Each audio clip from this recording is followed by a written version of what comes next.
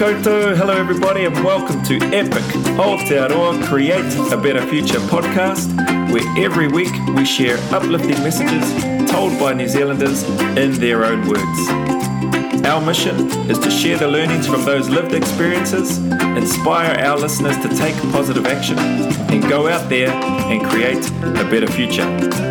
Proudly brought to you by co-founders Joe Hortai, former soldier in the Special Air Service, family man and aspiring entrepreneur, and Brian Osman, a knowledge engineer, family man, entrepreneur, and all-round good dude. Thank you for connecting with us today. Now let's get started and create a better future. Let's go.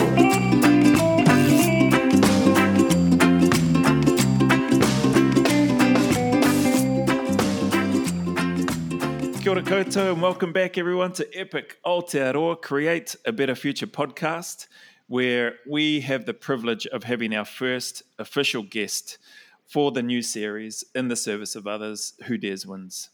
Our guest today is a true example to not only myself but to all those that come into contact with him of service, leadership, dedication, focus, humility, and above all else friendship, particularly to me. He has an incredible track record of service, including, but not limited to, being an operator, team commander, and troop commander in the New Zealand Special Air Service, a doctor who has served and helped people in various parts of the world, whether serving in the busiest trauma hospital on the planet in Soweto, South Africa, to working as part of a rescue helicopter team or volunteering on charity missions around the world. Providing expert security protection, advice, analysis, and consultancy for major corporations and high-profile individuals, flying tourists around Sydney, Australia as a helicopter charter pilot, to serving as a loving husband and father. Ladies and gentlemen, Aotearoa New Zealand, the one and only Mr. Bill Bestick. Kia ora, brother, welcome. Kia ora, that's it. I love it. Wow. I need to laminate that and give it to my wife. I'm going to put that on the fridge. I love it. Man, so good to see you, bro. Good to see you too, man. You look well. Yeah, so do you. Got quite a few more grey whiskers on my face and hair. I noticed. I'll blame that on my wife and kids. Yeah, same. But mate, man, there's so much to discuss and unpack with you. Really keen to get your insights and your experience and have you share your lived experiences with our audience, because I know it will just be valuable and mind-blowing in many respects as well, with all due respect. So I'm going to dive straight in, and I just want to ask Bill, because I've never asked you this, never had that opportunity or never had that time. Why did Bill Bestick join the Special Air Service? What was your reason? What was the motive and drive for you to do that? Yeah, I think looking at a few of the things I've done in life, there's a common theme in that naivety's got me a long way through life. And I didn't know much about the SAS at all. If I'm really brutally honest, this is going to sound really puerile, but when I was 7, I have a distinct memory. I was in Singapore. My dad was at the time commanding officer of the infantry battalion over there, 1 RNZIR. Right. And I had decided, I'm not quite sure how, that I wanted to be a parachutist. Gotcha. I was going to be a parachutist. And I said to Dad, I've decided that when I grow up, I'm going to be a parachutist. What did your dad say? And he was just like, yeah, okay, whatever. And I think I'd been reading something, maybe it was a Commando comic or some kind of kids thing where it talked about guys that parachuted behind enemy lines. And I said to my dad later, oh, there's guys in the army that do parachuting behind enemy lines. I'm going to do that. And he said, oh, well, we have guys in the army that do that. They're called the SAS. Right. I said, oh, okay then. Well, that's me. I'm going to be in the SAS.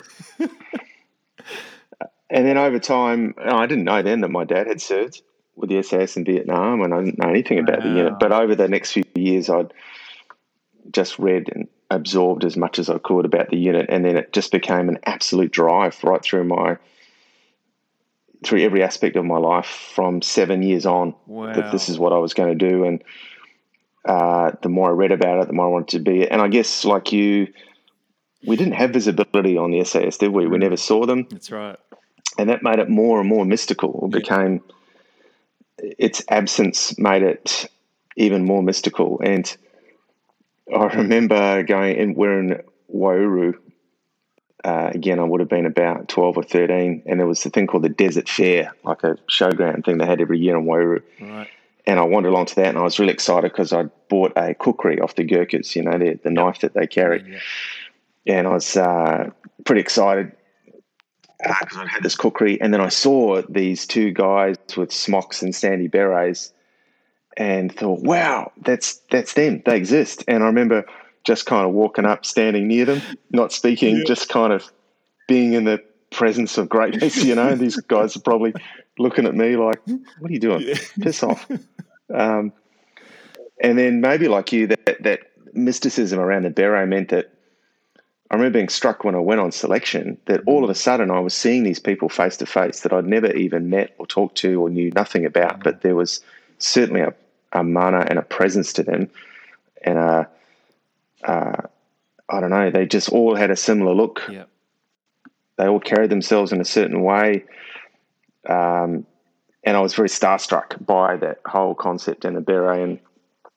And that's sort of what drove me, I guess, to wanting to join, and kept thinking, well, this is it. You've got to be the best that you can be. And I really embraced the whole ethos of that unit and what it stood for, and it just sat well with me. So that's really probably what drove me. Beautiful. Man, that's amazing. From 7 years of age, and I love the way you described that. There is that mana and that respect and that character about those individuals. And yeah, I can relate to that, being myself starstruck when I saw those. I mean, it's a bit sad, but that's yeah. It's true, eh? Man, that's so cool. And hey, you mentioned, I didn't know that about your father as well. Would you be able to just speak a bit about that? So your dad served in the SAS as well. Well, yeah, interesting. He's got an interesting backstory there. So my dad, just very quickly, he did 34 years in the Kiwi Army, finished as Brigadier Commander of Land Forces in New Zealand, and he served as a platoon commander with one RNZR. In fact, he commanded 7 platoon in Whiskey Company, and my first command was 7 platoon in Whiskey Company. And he was a company commander of Alpha Company and CEO. And he did selection as a captain. Same as you, right? You did it as a captain? Yep. Yeah, passed selection, and then was posted to Papakura from Wellington at the time. And he said the house was packed, all in boxes. And then 2 days before this is, as we know what the Army can do to you, 2 days before he was posted, he got a call to say, we're cancelling your posting to the SAS because we need you as a staff officer in the headquarters in Wellington because someone's quit. And he was like, well, I don't want it. Well, too bad. So he got promoted early to major and took up this staff job, hated it. And then Vietnam came up. So he volunteered to go to Vietnam, was told, there's no jobs for majors. You're a major now. Is that right? So he managed to fight to drop his rank back to captain and got himself posted to Vietnam. And then towards the end of his tour, which was 12 months then, he was told, right, when you return to New Zealand, you'll go back to what was then the squadron. So he thought, and you'll be commanding OC. So he thought, well, shit, I've never done haven't even been troop commander. So he got himself posted to the SAS troop in Vietnam as a trooper so that he could do some time as a trooper before he took command. So he did that. Was attached to the SAS in Vietnam, landed back in New Zealand and got told, nah, you're not going back to the unit. You're going to be Chief Instructor School of Infantry. And as Chief Instructor, you'll be sent to the UK for 3 months to learn about divisional tactics. So he said, well, instead of going to the UK, why can't I go back to Vietnam? So he went back to Vietnam and did a sniping course and other things. But so he never, I think it was a tough thing for him because he never actually got badged. Even though he served on operations of the unit, he did selection, and maybe it was bittersweet when he saw me get badged. But I remember during my selection course on the officer selection, one of the senior NCOs had said to me, "You're just here to collect the BESTIC badge. That's it. We don't want you." One of the DS said that to you on the. Oh, when you do the officer selection, there's a component there where, you present a plan, a tactical plan, and really it's just a vehicle for everyone to abuse you and see how you tolerate NCOs abusing you. Was that at the end of the normal selection? Then you just do the extra officer bit, right? That's right. So there's another I think it's 3 days or 4 days once selection finishes, and there's some physical tasks on that, but really it's centered around 2 presentations that you give to this tiered auditorium with every sergeant and above in the unit and every officer. They give you about 20 minutes in silence to present your plan. Then you walk outside for a few minutes. Then they bring you back in and they start to question you on your plan. But halfway through giving an answer, someone will just yell at you from the back, like just a torrent of abuse. And because my dad had, he was a pretty straight shooter, and he'd some of those guys sitting there had been screwed over by my dad, right? They'd one of them said to me once, he goes, "I remember in Singapore, in front of the whole battalion on parade, your dad stood up and said, there's about 5% of this battalion that ruin it for everyone. 5%. And I'm going to call them out on it." And he said, he called us out and stood us in front of the whole battalion and said, "You wonder who the 5% is? It's these pricks standing right here." And he goes, we were standing there going, "What?"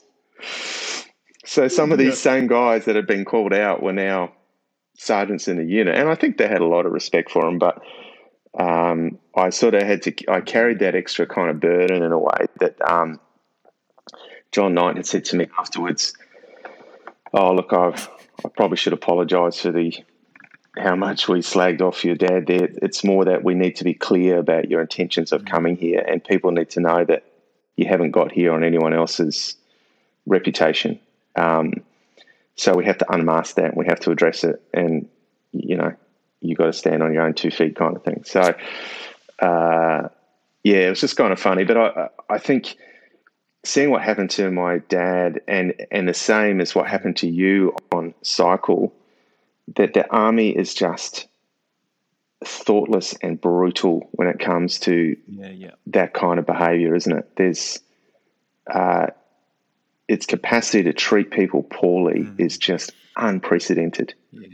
It's unprecedented. So, he went through life. I remember once, and after I was badged, I bought him like a little enamel mug from the unit UPF, right, with a winged dagger on it, and I gave it to him. I don't know, slack present, some Christmas thing or something. And he gave it back to me. He goes, "No, I'm not badged. I'm not taking that." I'm like, wow. Did he come to the badging ceremony? He did, very late. I mean, I didn't think he was going to turn up, but he. And what's quite funny is he turned up, and then he just, like in front of everyone, he just starts, because he was out of the army then. He just starts taking photos. Yeah. Even though you weren't allowed to, but nobody wanted to tell him he couldn't. And I remember standing there feeling really embarrassed, going, "Oh shit, sit down," because he was just walking everywhere.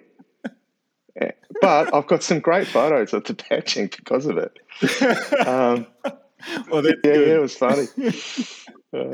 That's hard case. Oh man, that's incredible! What an amazing story. I didn't know that about your dad. What's your dad's name? Is it Bill as well?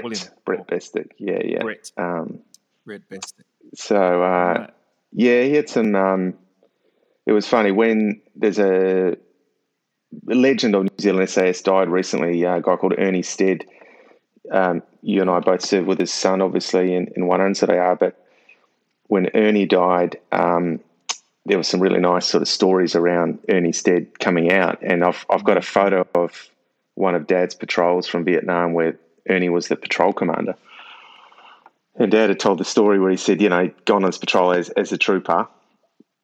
He's a captain, but he's obviously as a trooper in the patrol under the command of Ernie Stead as a sergeant. And he said Ernie just didn't really speak. And he said after the patrol, he'd said to Ernie, "Oh, how did I go?" He said Ernie just kind of stared at the ground for a while and then went, "Bit noisy." because And that was the answer. That was it. Bit noisy. Bit noisy. He said, we did. He said that was a 3-week patrol. He said we didn't speak for 3 weeks. We didn't. They carried phenomenal amounts of ammunition and water, and his whole feedback was a bit noisy. Which is just the epitome, isn't it? Like you never. Yeah. Like that's some of the differences with a unit. Like I found in Civvy Street, there's not the capacity for criticism in Civvy Street like there is in places like the unit, right? Like 100%. We only ever talked about the bad stuff and what was wrong, and it was never done in a malicious way. It was just because we were only about improvement. But then I found moving to Civvy Street, for a few years, particularly in medicine as a doctor, I'm only ever giving negative feedback, and people are getting really bummed out. And it took, but it's to help them. It takes a while to realize actually, it's people probably work better off positive feedback. But you come from an environment where, nothing's ever done well enough, right? There's always fault, and it's not because we're trying to cut each other down. It's because it's that relentless pursuit of excellence, and that can only come through looking for small gains. And all elite teams, like All Blacks, everyone, that's what they do. I read a great quote from George Gregan, the Wallaby captain. He talked about transition from Wallabies to he's been a very, very successful business owner. Yeah. And someone once asked him what the biggest challenge was moving from the Wallabies to corporate world, which I think has parallels to what we've done. Yeah. And he said, look, when I'm under the posts on a test match, I can speak to my players in a certain way because everyone gets what needs to be done. They're mission focused, but I can't talk to people like that in the corporate world. Yeah, gotcha. And I thought that there's some parallels there. Like we would have we would be good mates and banter and have the best laughs. But if one of us does something that's off on a job, doesn't matter if it was you to me or me to you, you would call them up on it, right?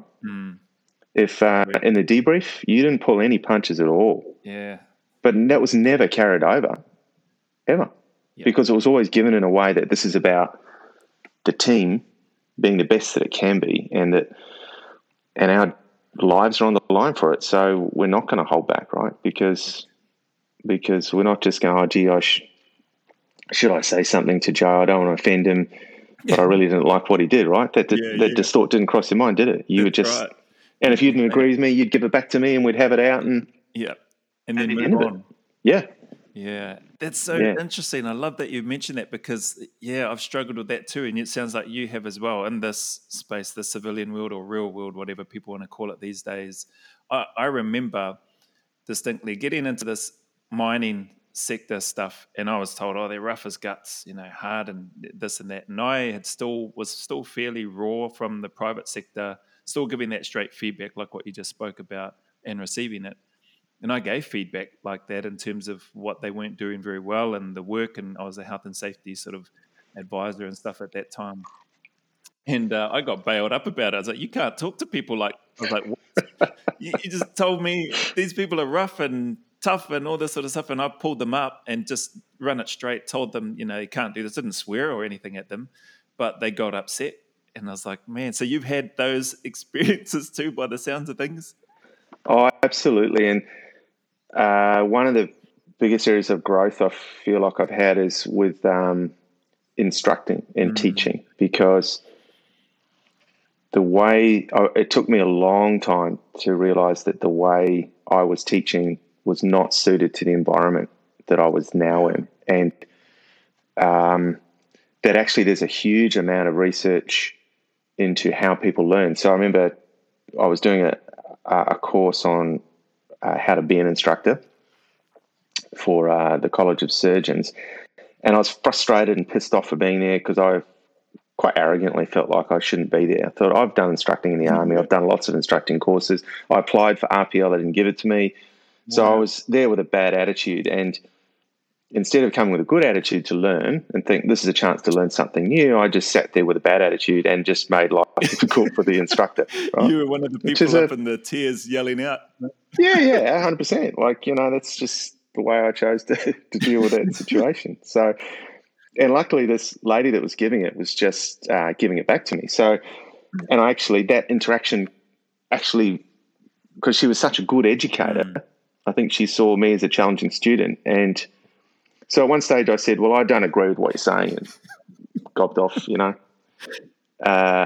and she said, oh, that's interesting to hear that, Bill. So what's your evidence then that your method results in the student actually learning better than any other method? What did you say? And I'm like, well, I don't know.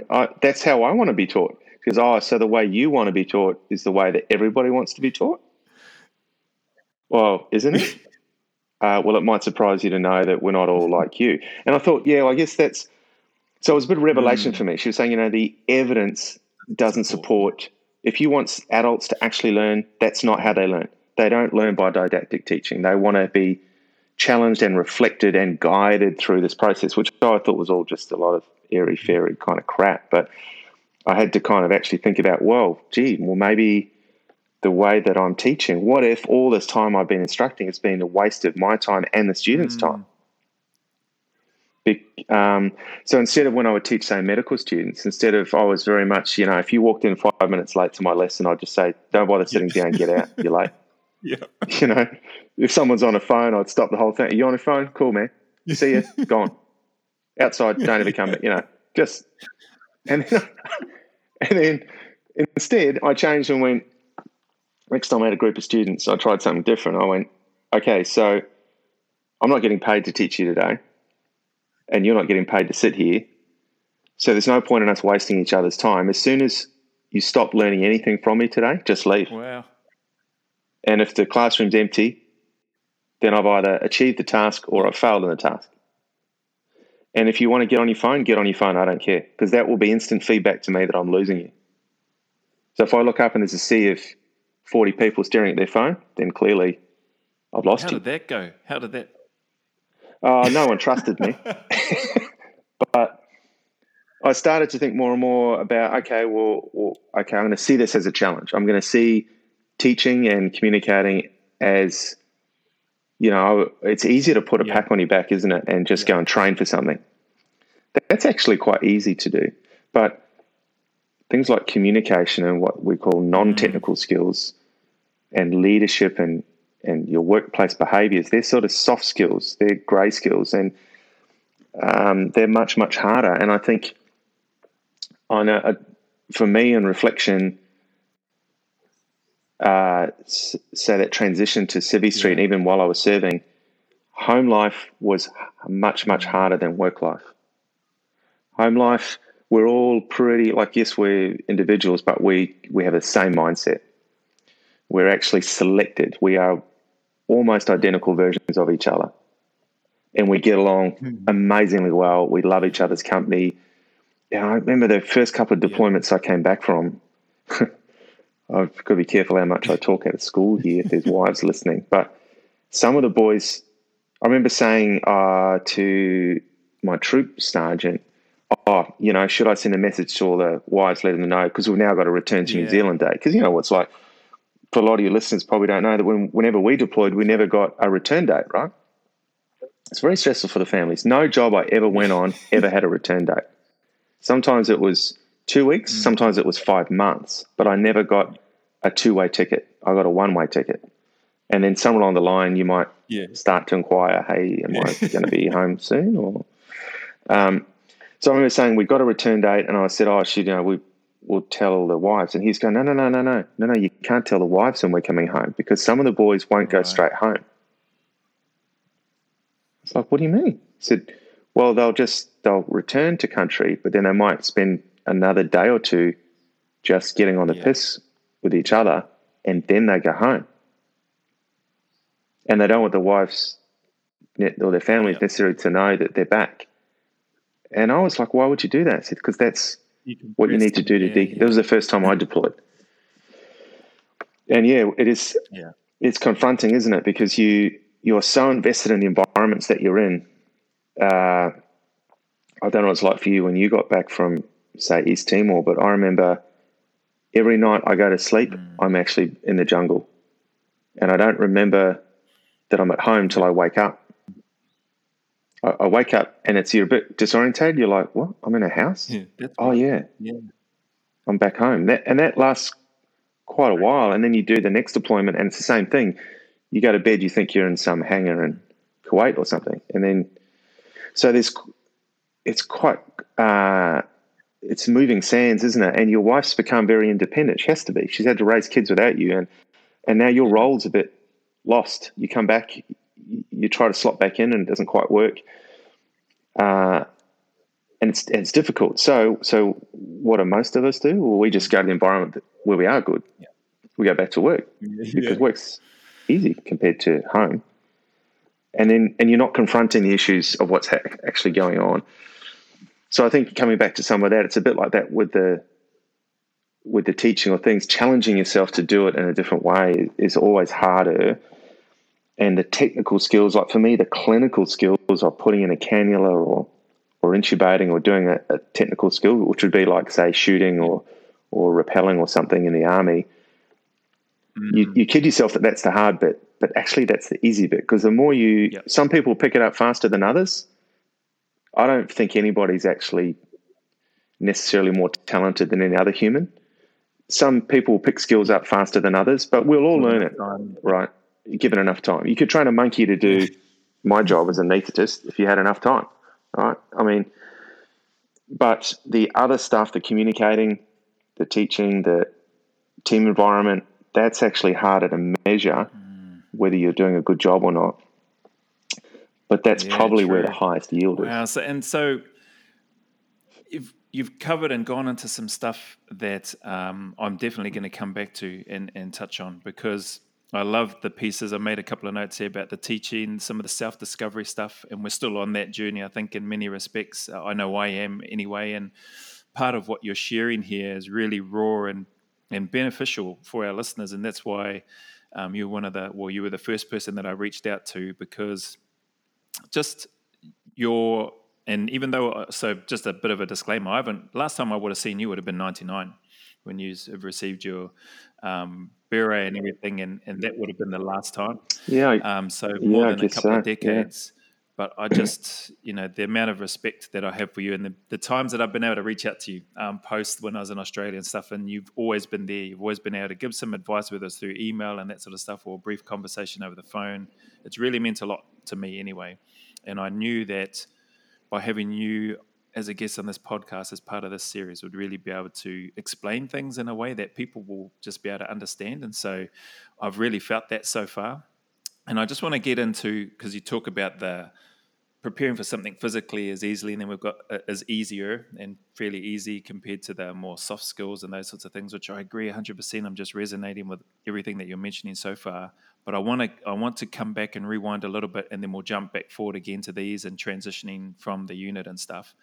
And some of the stuff that you touched on in particular, it does take a while to readjust. Like when I got back home, you're still reaching to check to make sure sometimes in the middle of the night, or if I need to wake up, that my weapon's there. But it's like I'm at home. Like it's not here. It's in the armory. I don't need to worry about that.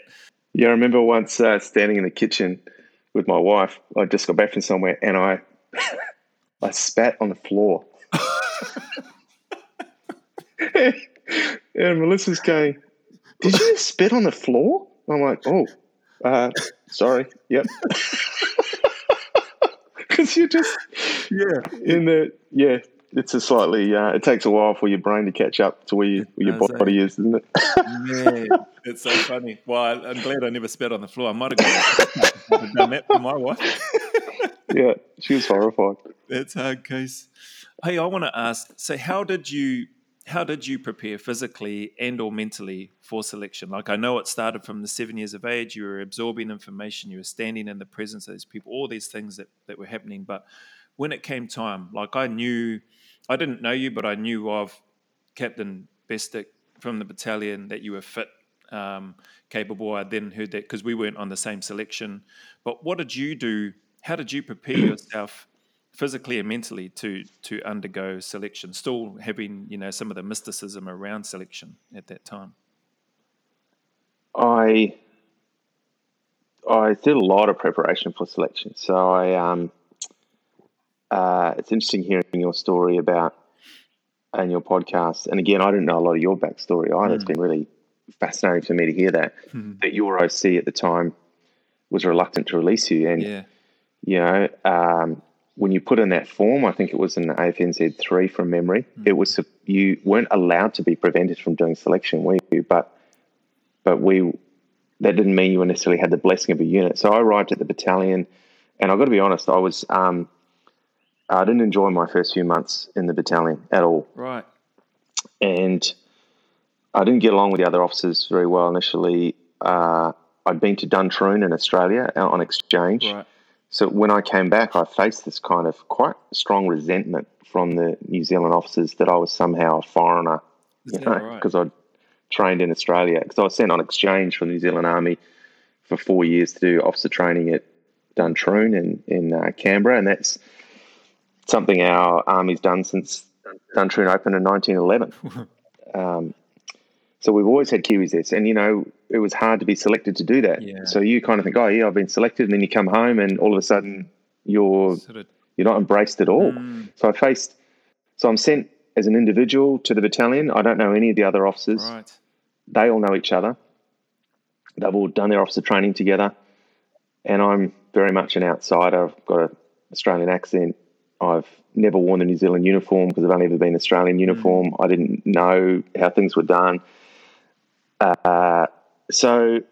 And I had this image of the battalion from when I was a kid growing up watching the battalion. And I got to the battalion, and I've given a platoon, and I'm looking at the platoon. I'm saying to the platoon sergeant, where is everyone? That's it. It is everyone. 13 people, including me. Isn't there supposed to be 30? What is it? What? So, and we would go out on like platoon testing, and I'd lose half the platoon to rugby training. So I'm left with 6 people trying to do a platoon ambush, going, well, are we training for war or are we training for rugby? Like, what? So it was just so frustrating for me that this battalion, which I had up on a pedestal in my mind, didn't meet my expectation of what it could be. And I felt that the officers that I served with, I didn't have a lot of respect for them at the time. And I just felt there was a lack of discipline in the battalion, and I felt that it just wasn't doing what it should be doing. And so I thought, right, that's it. I'm out of here. I'm doing selection. So within 3 months of arriving at the battalion, I put my AFNZ 3 and I'm training for selection. Like, I'm not speaking to anybody. I'm getting up in the morning and training. I'm going to work. And then I'm coming home and training again. I wasn't married then, living in the barracks and just training. And then the adjutant pulled me in and said, you're not going to selection. I said, you can't stop me. I know the rules. I'm glad you knew the rules. I didn't know the rules. Yeah. And he said, you're right. I can't stop you. He said, in the last 10 years on selection, not a single infantry officer has passed on the first attempt.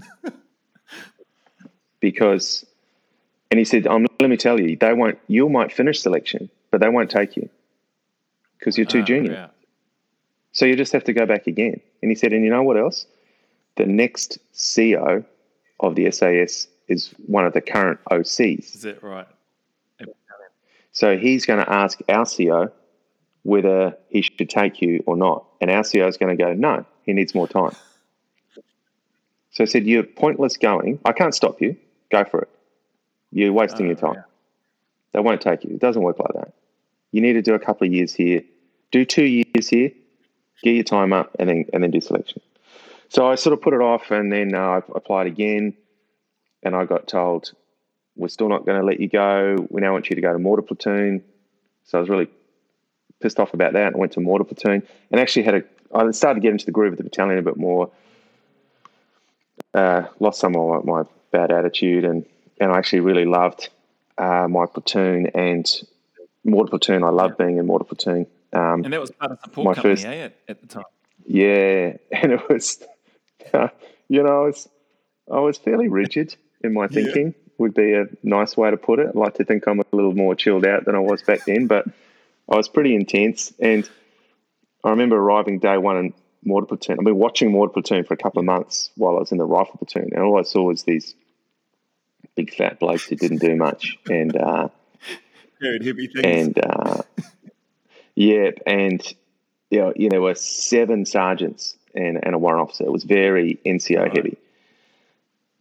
So I come in day one, and on the Friday afternoon, I came and said, right, I'm taking over on Monday, just want to introduce myself, and we're going to be doing PT, physical training, every day in mortar platoon from now on. And so 8 o'clock, turn up in you PT. You had set this, right? You had set, yeah. That's what I said to him, right? So I turn up on Monday, and there were 35 in the platoon there. So it was a reasonable size platoon. And out the front was 6 soldiers in PT gear. And everyone else, all the sergeants, were in their 7B, their uniform of the day, their boots and camouflage uniform, sitting inside. And this was a test, right? They were kind of like, you're not going to come here and tell us what to do. So I walk inside and I see all these sergeants sitting, and they all had a desk each, right? They're all sitting at a desk, and they're all just staring at me. And I said, oh, look, I've got to say, man, I'm really impressed that you guys want to do PT in boots. I think that's awesome. I wouldn't have expected that, because we're going to do a lot of running today. But I feel like I should go and put my boots on too. That you guys want to step up and lead by example. That's awesome. So I love that you did that. Anyway, cut a long story short, they all had to do PT in their 7B, and they were pissed off. But we built a good platoon, right? We built a strong platoon, and we didn't take any shit. We weeded out people who didn't want to be there, and we got a strong unit, and we did crazy stuff like beep testing, gas masks, and all sorts of stuff. And so I really got into it. I had a fantastic Mortar 2IC, and we just achieved good things. So yeah, I sort of got into it, and then finally, and then I really wanted to go to recon platoon. I got offered a deployment to the Sinai, and my CEO at the time said, tell you what, if you turn down that deployment to the Sinai, I'll give you recon platoon. Right. I said, oh, okay. All right. So I rang because Wellington used to deploy us, the headquarters. So I rang them and said, oh, yeah, I'm going to knock back the deployment. And I'm like, oh, okay. Because I desperately wanted the deployment. And then, of course, the CEO didn't give me recon platoon anyway. Yeah. So anyway, I ended up going to do selection probably in my third year in the battalion. And even then, the CEO of SAS at the time had done a deal with my CEO to keep me back for another year. So I did selection in 97, but they wouldn't let me do cycle till 99, which is why you and I ended up on the same cycle. So, but again, like, anybody that's been in the unit in whatever country overcomes barriers. And one of our OCs in the battalion at the time, Brian Hewson, who you might remember, who'd been a troop commander in New Zealand SAS, he had terrible eyesight. I remember speaking to one of the mountain troop guys to say what was Brian like, and they said he was fantastic boss, but he was blind. and he said when we were in the snow, he used to just have to grab someone's pack in front of them and follow it. And he'd got someone else to sit his eye test for pre-selection. Who dares wins, man. Exactly. And I think whatever those barriers are to prevent you, a lot of us have overcome things just to get to selection. And that's already selecting out the people that you want. We don't, and that, I think that mindset that I don't care what the rules are. I know what the job that needs to be done. And people sometimes ask me, well, what's selection about? I'd say it's about selecting a mindset. It's not someone that's fit. It's because on my selection course, we had, I think, 19 finish, but only 11 were selected. Yep. So there's a bunch of guys who have finished and get told, good job, we're not taking you. It's not about just being at the finish line. It's about how you finish. And, people you probably get this too. I don't know if it's on in New Zealand, but there's a TV show called Who Dares Wins, where it takes celebrities and puts them through I've heard about it in Australia there, eh?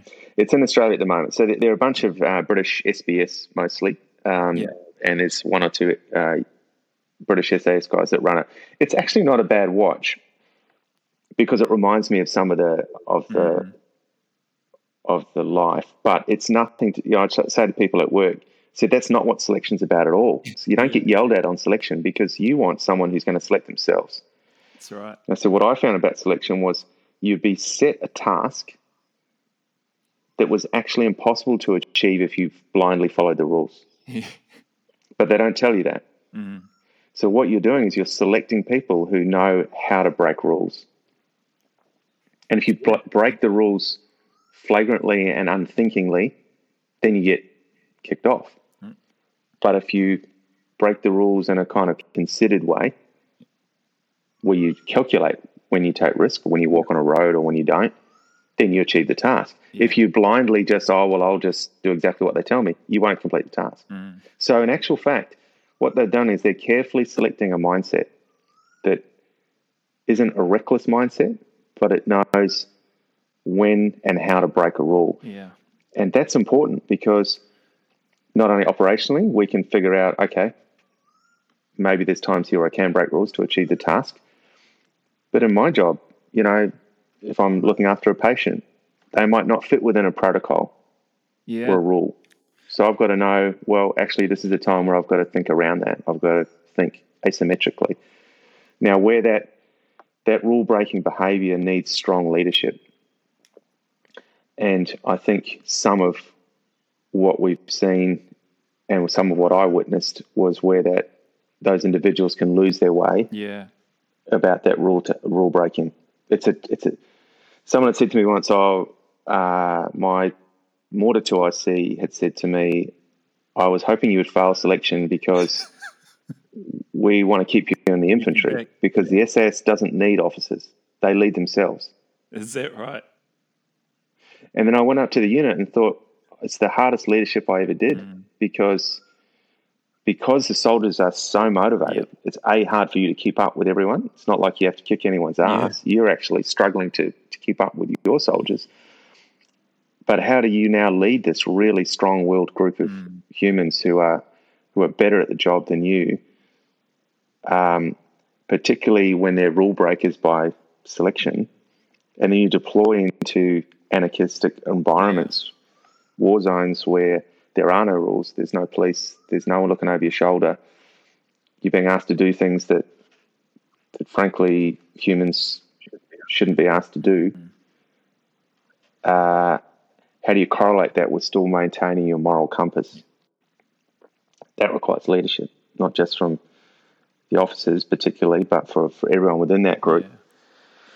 So I think that was, if you're not careful and you've got weak leadership, then that unit can lose its way. 100%. Man, I love that you've shared that. That's that's really insightful. I really appreciate those words because as you're mentioning that, although I never had the privilege to serve with you or serve under you as a leader within the New Zealand SAS or anything like that, I think of the leadership and I sort of touched on really good men, good people that without the unit to echo what you've just shared, I agree 100%. It has the potential to lose its way without that leadership and having people, in this case, with you sharing, people like you that have been able to be there. So, man, thanks, Bill. Appreciate that. That's powerful stuff, really insightful. And I know that's transferable to, I think, any organization outside of the unit, right? Like you need that strong leadership. Otherwise, those that are maybe, albeit well-intended or good mindset can lose their way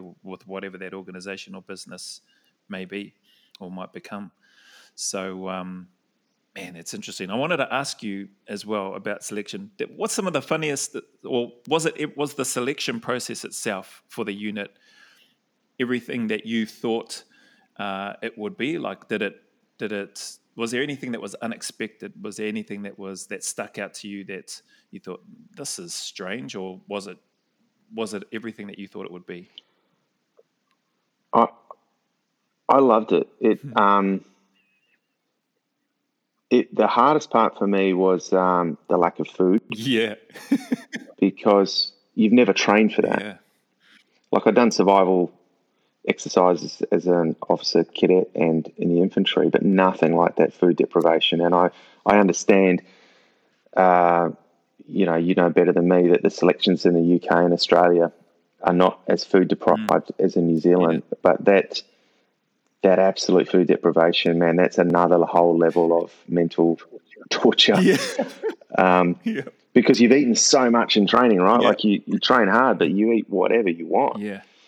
So that I found really hard. And I had a moment on selection, and I think we all have this moment. We just have it on a different day. And I remember Pete Kelly, one of our CEOs, I think he gave it, I watched an interview he did, that a documentary on selection, and he said there's a point in selection where you want to quit. You know, one little man or bird on your shoulder telling you to quit, and the other one tells you to keep going. And you'll either quit or you'll keep going. And for everyone, it happens on a different day. And it really resonated with me, because I think once you've confronted that, then you'll never quit. You'll never quit it. It doesn't come back. It only came to me once, but it came to me really early. Yeah, right. So, you know, you got to remember, I've been waiting for this moment my whole life. Everything I've ever done is prepare for selection. I would be doodling wing daggers in my book at school. I'd be, you know, I went and did a parachute jump at 16, so I was ready to do parachute jumping. So here I am, I'm finally at selection, and I've got to hold myself back almost, because I don't want to overdo it on day one. Yeah. And then day two, so day one, as you recall, was just that a whole lot of just physical stuff, just to physically deplete you of any of your physical stores that are left. But the last meal you've had has been, you know, because you start at 8 a.m., it's been before 8, and then by, you know, lunchtime you're feeling a bit peckish probably, but there's no stop for lunch. It's just the next one, the next activity.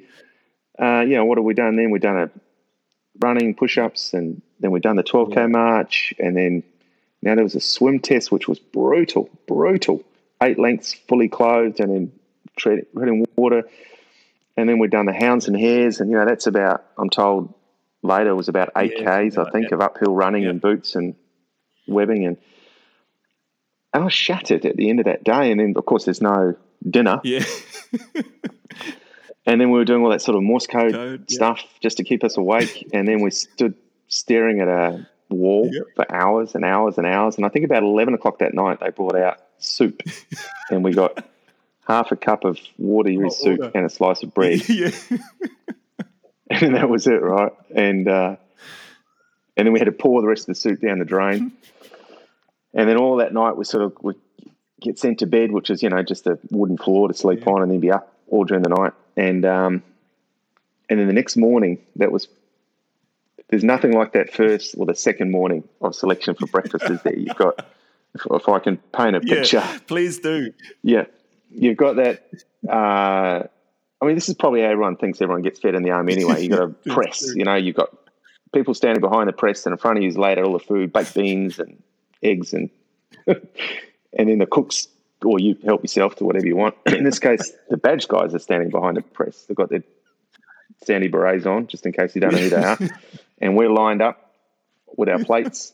First guy reaches in with a teaspoon for the baked beans, and he counts out to make sure that there are three individual baked beans, and he puts that in the middle of your plate like it's a degustation. And you kind of look up, because and you're waiting for the rest, and they're going, "What are you looking at, boy?" Oh, thanks, staff. Then you get to the egg station, and you get that one egg, and they make sure they cut all the white off it, so just the little yolk. And then you get a sausage, and then you sit down, and you're staring at this tiny plate with little food. And then you're told, someone barks out, "Eat!" And you eat. And then I looked across, the guy across from me was covering the sausage in salt till it was white, and he quietly looked around and he slipped it in his pocket. Right. I thought, oh, that's a good idea. So I did the same, and you eat your 3 baked beans, try to make them last, and your egg, and then you sit there while the staff just eat those huge feeds. And that's it. That's the food for the day, right? Until there's watery soup at 11 o'clock that night.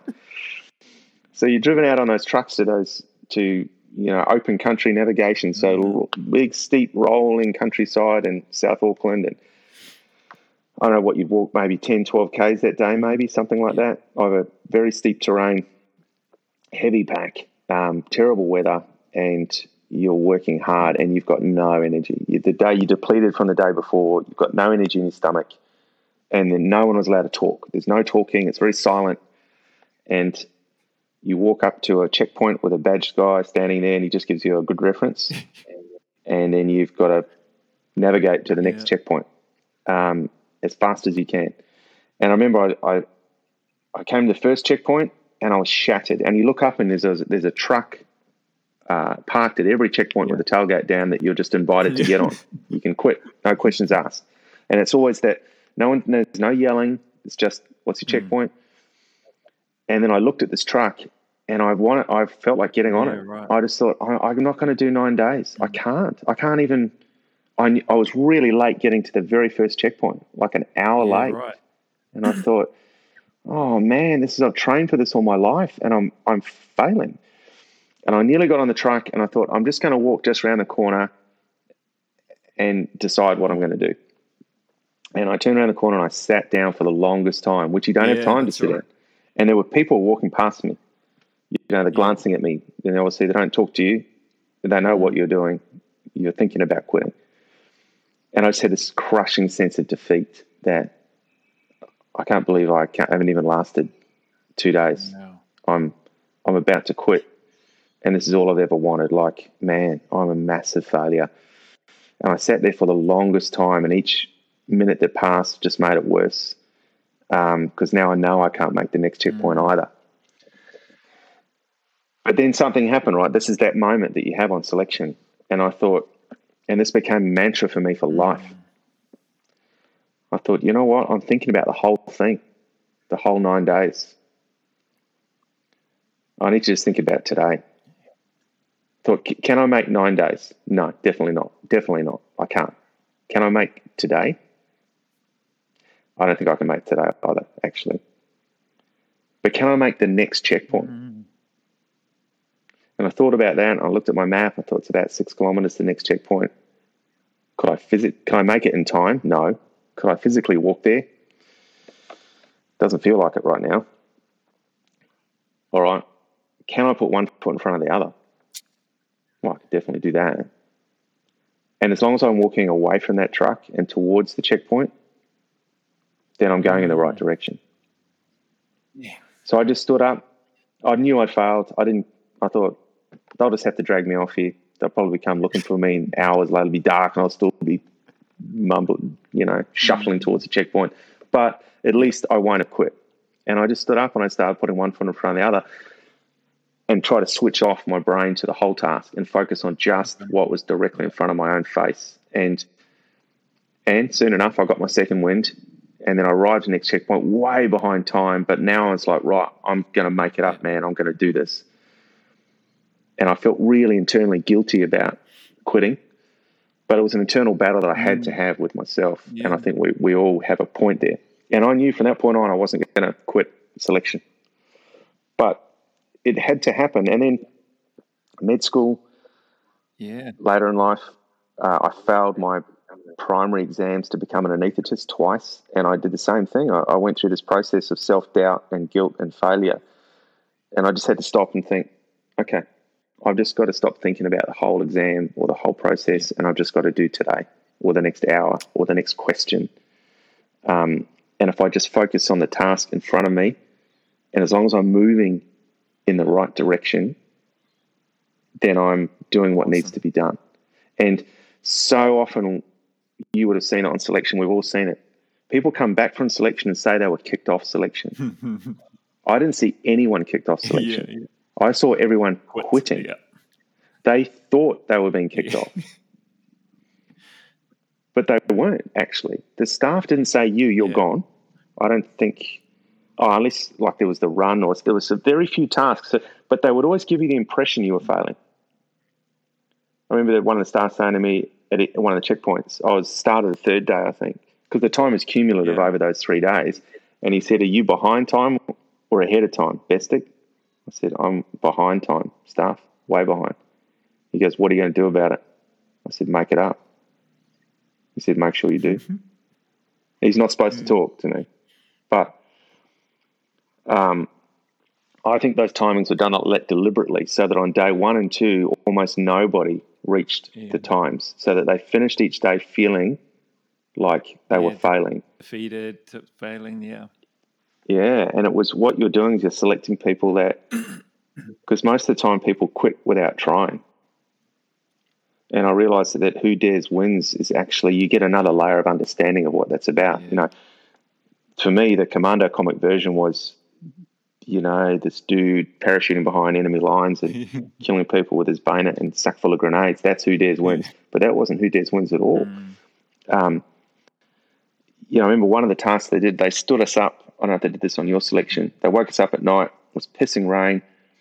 And we were standing on a wharf in Hobsonville, overlooking the water. And you could just see into the water. It was like choppy waves and white caps. It was a really stormy night. Right. And raining. And the directing staff, we each carried a radio. And he told one of us, "Give me your radio." And you could just hear him in the wind saying, "Safety boat, safety boat. This is directing staff, over." And all of us are standing in the rain looking at this water going, "Safety boat? No, I didn't Why get that would on my there one. be a safety boat? We're not getting in the water, are we?" So he spent like half an hour, like he was trying to raise them on the radio. And then nothing happened. I thought, shit, that was weird. Then the next night he did the same thing. And I was there thinking, and then you could see in the distance this little light, like a red light bobbing up and down, like a kilometer offshore or something. Is that the boat? Yeah, and then he's on the radio, because it wasn't like he was doing it for show. We could only just hear what he was saying. And then it was like he got hold of them. And then he turned around and goes, "Right, on go, strip down, naked, everyone. You are to swim out to that red light, give your name and number, and swim back and get dressed." And I was thinking, there's no way they're going to make us do this. Like, people are going to drown. And there were people around me going, "Oh, shit, I'm not doing that," like whispering. And I was going, shit, I think I'm just going to hang at the back here, or if we do get in the water, like, I wouldn't back myself to swim out there, not in the freezing cold. So we're standing there naked, fucking shivering, and he gets us up to the wharf, and then someone puts a hand up, and he goes, "What?" He goes, "Staff, I don't want to do it." He goes, "All right, move off to the side. Anyone else want to quit?" And there were 2 or 3 that put their hand up. And then he yelled out, "Right, get changed." I'm like, what? And we all had to get changed. And then he stood at the 3 that had quit and said, "You didn't even try. You didn't even try." And I thought, it seemed really harsh to me, because what's the balance between thinking, well, I'm going to die. I can't swim, so I'm going to die. But it was more about that same concept that you quit before you've actually tried. And frequently we do that in life before we've actually tried. And even if you fail an exam, people say to me, "Oh, I didn't get to med school because I failed the exam." I go, "Sure, how many times did you try?" "Oh, once." Well, then you didn't fail, you quit, because you could have kept sitting it. I mean, you could have sat it 5 or 6 times if you really wanted to. Each time you fail it, you've got to think, okay, what am I doing wrong here?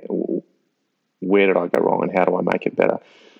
So that moment on selection became a really important life lesson for me. And I think I came away from selection, I'd learned on selection. I didn't think it was going to be a learning activity. I remember small things like they would say, "Right, clean your rifle." You know, you'd arrive at the checkpoint and you're waiting for other people to come in.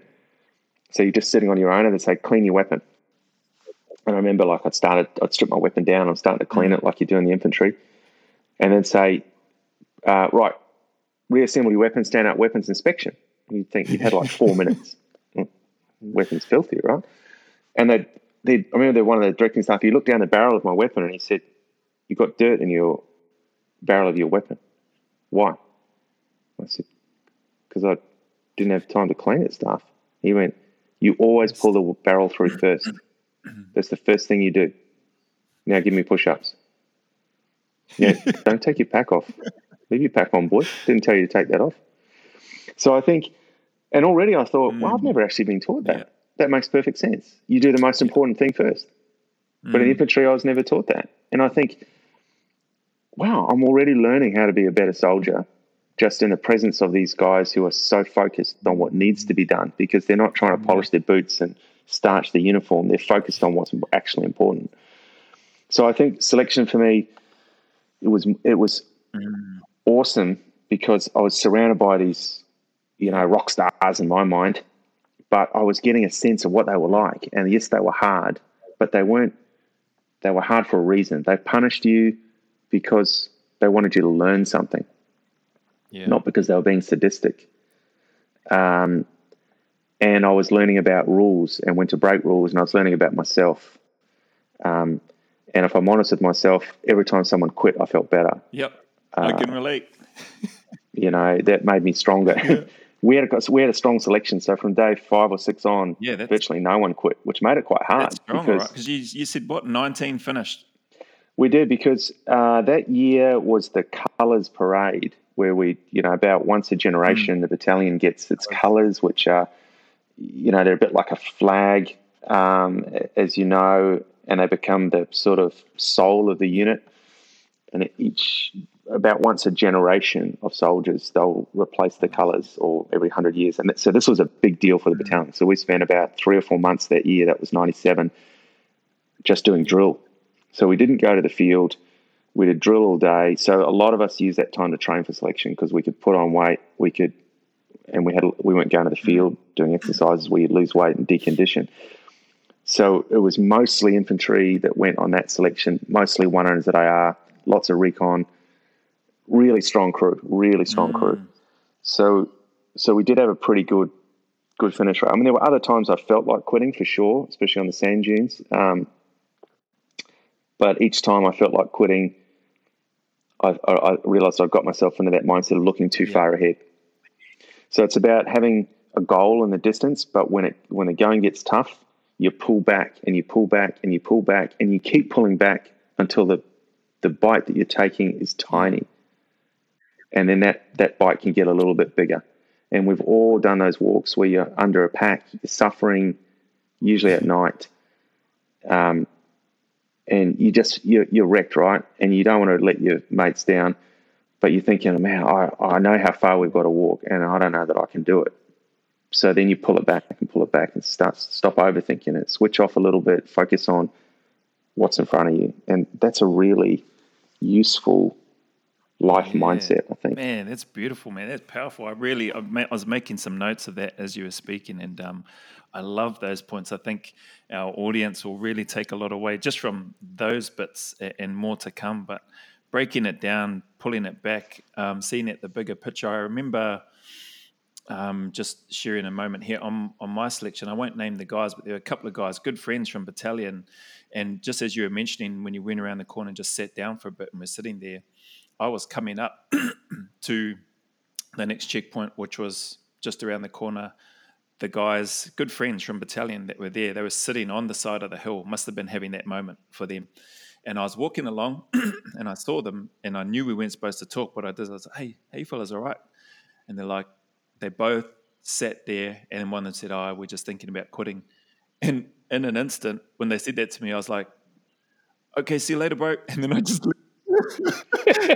carried on, because I was like, it gives you strength, man, right? To your point, I didn't want to be drawn into that moment or have that sort of happen or hit me at that time. And it was during the open country NAVX phase as well. So yeah, man, just some really awesome memories. And I love what you shared, that you loved it as well, that it was awesome. I think so too. Were there any jokesters, pranksters on yours, on your selection? Guys, you know how they come in and go, who's got a joke? Did you ever have any of that? And did you have any pranksters on your course? Oh, you mean like directing staff? Yeah, either directing staff or guys, because I remember one situation, we had directing staff, and it was during that Morse code phase at the end of day one. And I'm not sure because he's in now. I'm not sure if he's still serving. Jack but you'll know who he is. Jack, his surname starts with K. So he was a bit of a funny fella in battalion, but we were on there. We had finished that day one. We're doing some Morse code stuff. One of the DS says, "Who's got a joke?" And he must have heard that Jack was quite funny. And then he called him up, and Jack was a bit reluctant, but he stood up. And then he says, he goes, "Oh, ask me if I'm a policeman." And the staff looks at him and goes, "What?" And he goes, "Oh, ask me if I'm a policeman, staff." And he goes, "Are you a policeman?" And Jack goes, "Nah," and cracked up and said, and I just lost it. I was sitting on the phone, I was like cracking up. I was like, man, we're going to get smashed because of that. But it was funny. And we didn't get smashed though. So it was really, did you have any of those guys on your? Yeah, I remember once, it was actually on Cycle. There was all those, I think, if you haven't been in that environment, like the directing staff are God, aren't they? Like you don't want to raise any attention to yourself. You don't want to be caught whispering. You just want to stay in the background. And as the numbers dwindle, that becomes harder and harder. You don't want to make a mistake. And, the staff are always deadly serious, and they're just, and we were told, right, on a map exercise, right, you got to work out where your RV is going to be or something, right? So we're doing everyone's quiet with their pens and pencils, coming up with something, whatever we're tasked to do. And I'll mention these guys' names because they're out of the unit now. But Aaron Pahatu and Simon Dunn, right? Two real characters on our Cycle. And of course, everyone's just referred to on selection by your number, but on Cycle just your surname. Yeah. So Aaron must have finished the task, and he looks up, and the directing staff, who was pretty staunch at the time, AJ became the RSM. He stares at Pahatu, and he says to Aaron, "Are you done?" And Aaron looks at him really quizzically and goes, "No, I'm Pahatu, staff."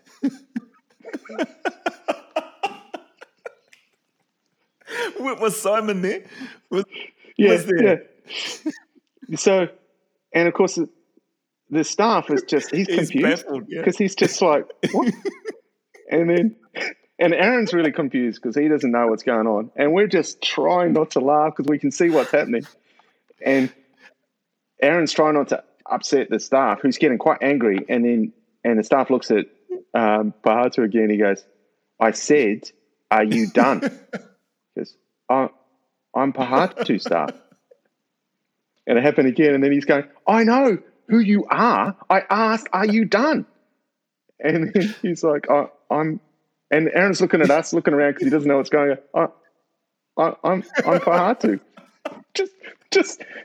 And then we're kind of sniggering, and then the staff's getting angrier and angrier that he just thinks someone's taking the piss out of him, and it just got worse and worse and worse, And then eventually, I think Simon Dunn put up his hand. He goes, "I'm done, staff." He goes, "I didn't ask if you're done. I asked if you're done." He goes, "But I'm not done." He goes, "Then keep going. I finished. I just asked you if you're finished." And it just went. So AJ was being serious then, right, with this question? Oh, yeah. Well, yeah, there was plenty of times that he wasn't. AJ certainly, there was good humour there for sure. But often it was just under this cloak of fear. That's true.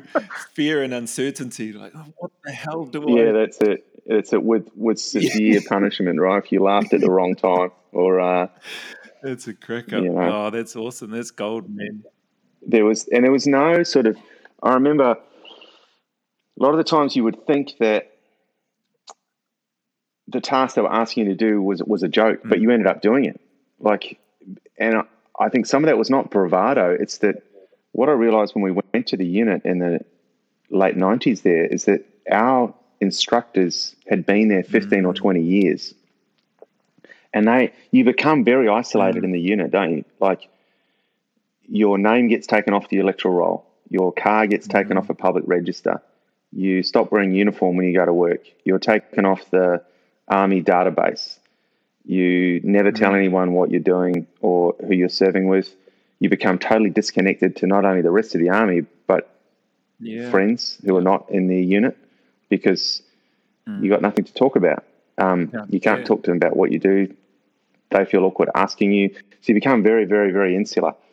I remember I used to parachute a lot at the local civilian parachute club, and someone asked me there once, "Oh, Bill, so you're in the army? You must be in the SAS," because the SAS was in Auckland. And you learned to tell all these half truths, didn't you? I'd say, "Oh, look, I'm actually in the unit, but I'm in a support role. I'm like a staff officer. I've got nothing to do with the boys. I just sort of do the administration, and it's all a bit dull, really." And that sort of kills off the conversation. It's better than making something up. You've got to give a truth that's halfway there, you know. But I think the result of that is you become, you're in a time warp. And I think what was funny is the instructors were clearly still behaving like they were in the 70s or 80s. You know, they would bat the female medic on the bum when she walked past, and you'd be like, you can't do that anymore. And from a safety perspective, they were like that. I remember when we did swarm roping, you know, we would swarm down, say, an elevator shaft on the lift cables for when you're on the counter-terrorist team. And we go to a building at night in the city, and they teach us, righto, you basically got to jump out into the middle of this lift well and grab a hold of these cables and slide down them.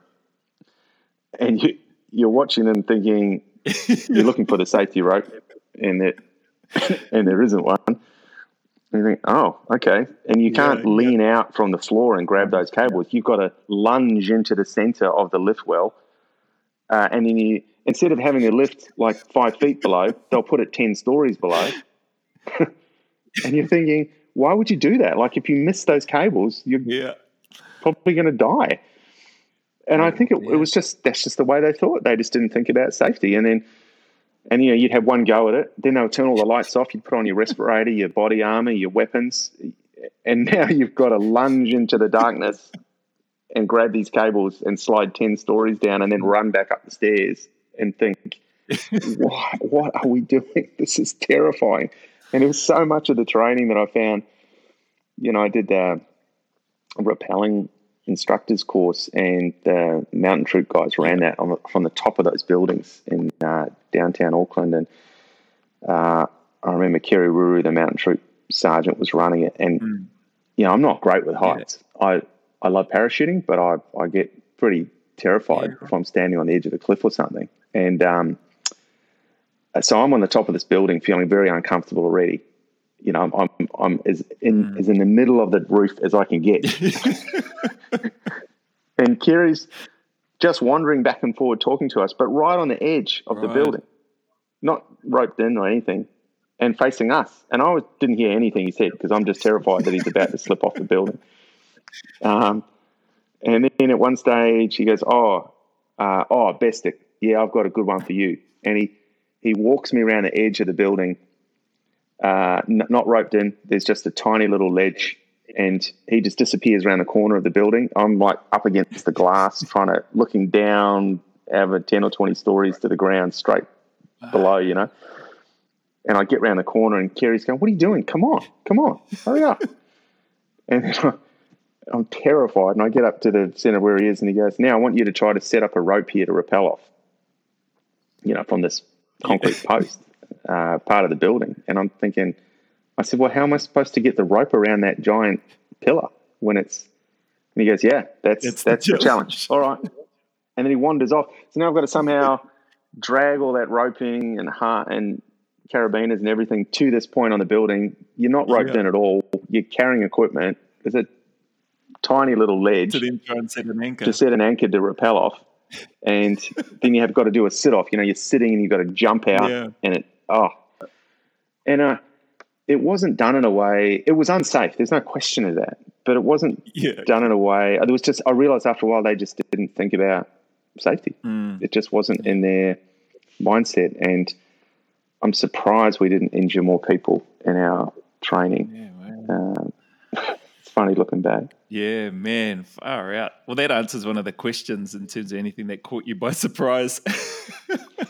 Yeah, definitely. That was probably the biggest component was, that safety. And I suppose as an officer, when I've been involved in planning training, you're thinking about safety and And this just seemed to be it was reckless. There was just this, I don't know, just they're comfortable with risk in a way that we hadn't been. And yeah. True. Yeah, that's a really good point. I guess, at that time, I mean, health and safety these days, you can't go anywhere without coming across or being impacted by some sort of health and safety, whether that's legislation or a rule or whatever.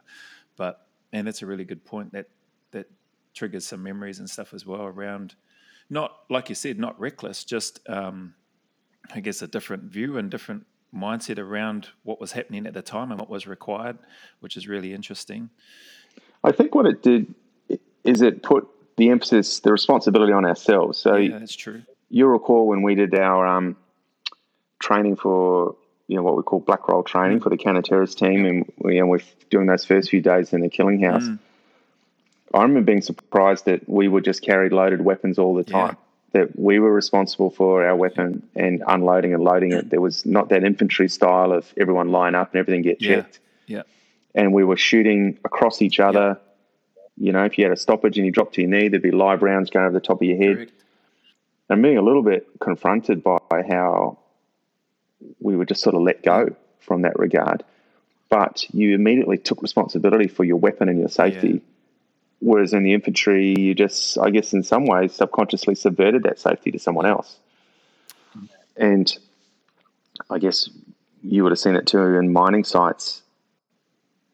It's whether you delegate that safety to a work health and safety person, or whether you actually take responsibility for yourself. And the more you drive it from above, the less responsibility people take. Yeah, that's right. So it's finding that balance of, you don't want a young 17-year-old falling off a roof because he's an apprentice and becoming a paraplegic, and I see lots of those in the hospital. And I get angry when I see a young apprentice that's paraplegic from a work site, because I think, that's not fair. Like a bloke that's 50, if he wants to walk around on a roof not roped in, he's probably got balance skills and risk from a lifetime of doing it that a young fella does not have. So I want safety mechanisms in place for when people like my sons go to workplaces. So it's finding that balance between top-down safety and taking responsibility, and not just safety, but in all sorts of things, right? Getting people to take responsibility for their behaviour. And I think the unit gave us that very early, in a very young age. The culture was such that you're responsible for your weapon and its safety. And everything else that you do here. There was a lot of emphasis on personal responsibility for your behaviour. There was no one's fault. When you went out on patrol and, a piece of equipment was missing, someone didn't check that you took it. Or I remember even once watching the guy, I'd assigned someone to carry a machine gun, and without me asking, they checked every round and every piece of link on the entire belt so they didn't get a stoppage. That's personal responsibility. You allocate someone to be the signaller. They go, right, I'm going to go and draw the radio. I'm going to refresh myself on it. I'm going to get the SIG out of bed at 2 a.m. and we're going to do some signals training. And I'd be wanting to go home and go to bed thinking, geez, these guys are still up, still checking all their gear because they want to make sure it works for the patrol. And man, how do you create a culture like that? If you can create a culture like that, you can do so much. And certainly Selection and Cycle taught me that none of us were particularly gifted at anything, I don't think. Some of us were better at some skills than others. Some of us were better shooters or fitter, but we all struggled to learn skills we hadn't done, demolitions or stuff we'd never done before. But we applied ourselves. We had a really high work ethic. We supported each other. And we took the job seriously. We're like, right, I need to learn this because one day I'm going to be tasked to do it. And I've often thought afterwards, man, how do you engender a culture like that? How do you? We were subsumed into it. It was already there. It existed, a bit like an All Black culture. But how do you start that from scratch in a workplace? Man, I love how you've mentioned that, because that's a piece that I've always struggled since getting out of the unit, or since leaving the Defence Force in general. That culture, that environment, everything that you just described, for me anyway, epitomized for me why I joined, why I wanted to be there, and how I felt, how it made me feel in that unit. And how great would it be to be able to take that and apply that model to whatever business you're doing, whether it's a doctor's setting, whether it's a business, whether it's whatever, it would be amazing. So yeah, I'm glad that you touched on that. And just that, again, another point that you touched on, that ownership, that extra, I guess that taking ownership of those things, really stands out to me. There's probably one time that I remember on the Black Roll stuff, because there was a time they would let us practice on our cycle, drawing your pistol with no rounds and stuff in it, but having your teammate across from you. And I remember doing this drill with Aaron Pohatu. But the only time that we had our weapons checked, and it was probably the first couple of times by AJ and some of the other guys, was whenever before we did that drill, we'd have to unload it, clear it, and then show them that inspect and go, yeah, clear. And then they would let us go out and do that drill. Then after that time, after a couple of times, it was left up to us to make sure that, because we're going from the kill house to then doing dry drills, kill house, dry drills, you're taking your ammunition and stuff in and out of your weapon, and that loading, unloading action, all that sort of stuff. Man, you have to be making sure that you're taking ownership of that and looking out for each other. And that, just that level of trust really resonated with me. It's like, man, I'm really being trusted here. I'm going to do everything like the guys that you're talking about, still working on the radio, still working with whatever else I need to do with the weapon, checking every link and every round and all that sort of stuff. It would be so great to emulate that, or to create that environment in other areas. A lot of stuff there you touched on. Hey, I want to get into, you've talked about, and you sort of touched on why with your doctoring, and I never say this word right, anaesthetist? That'll do. Anaesthetist. Yeah.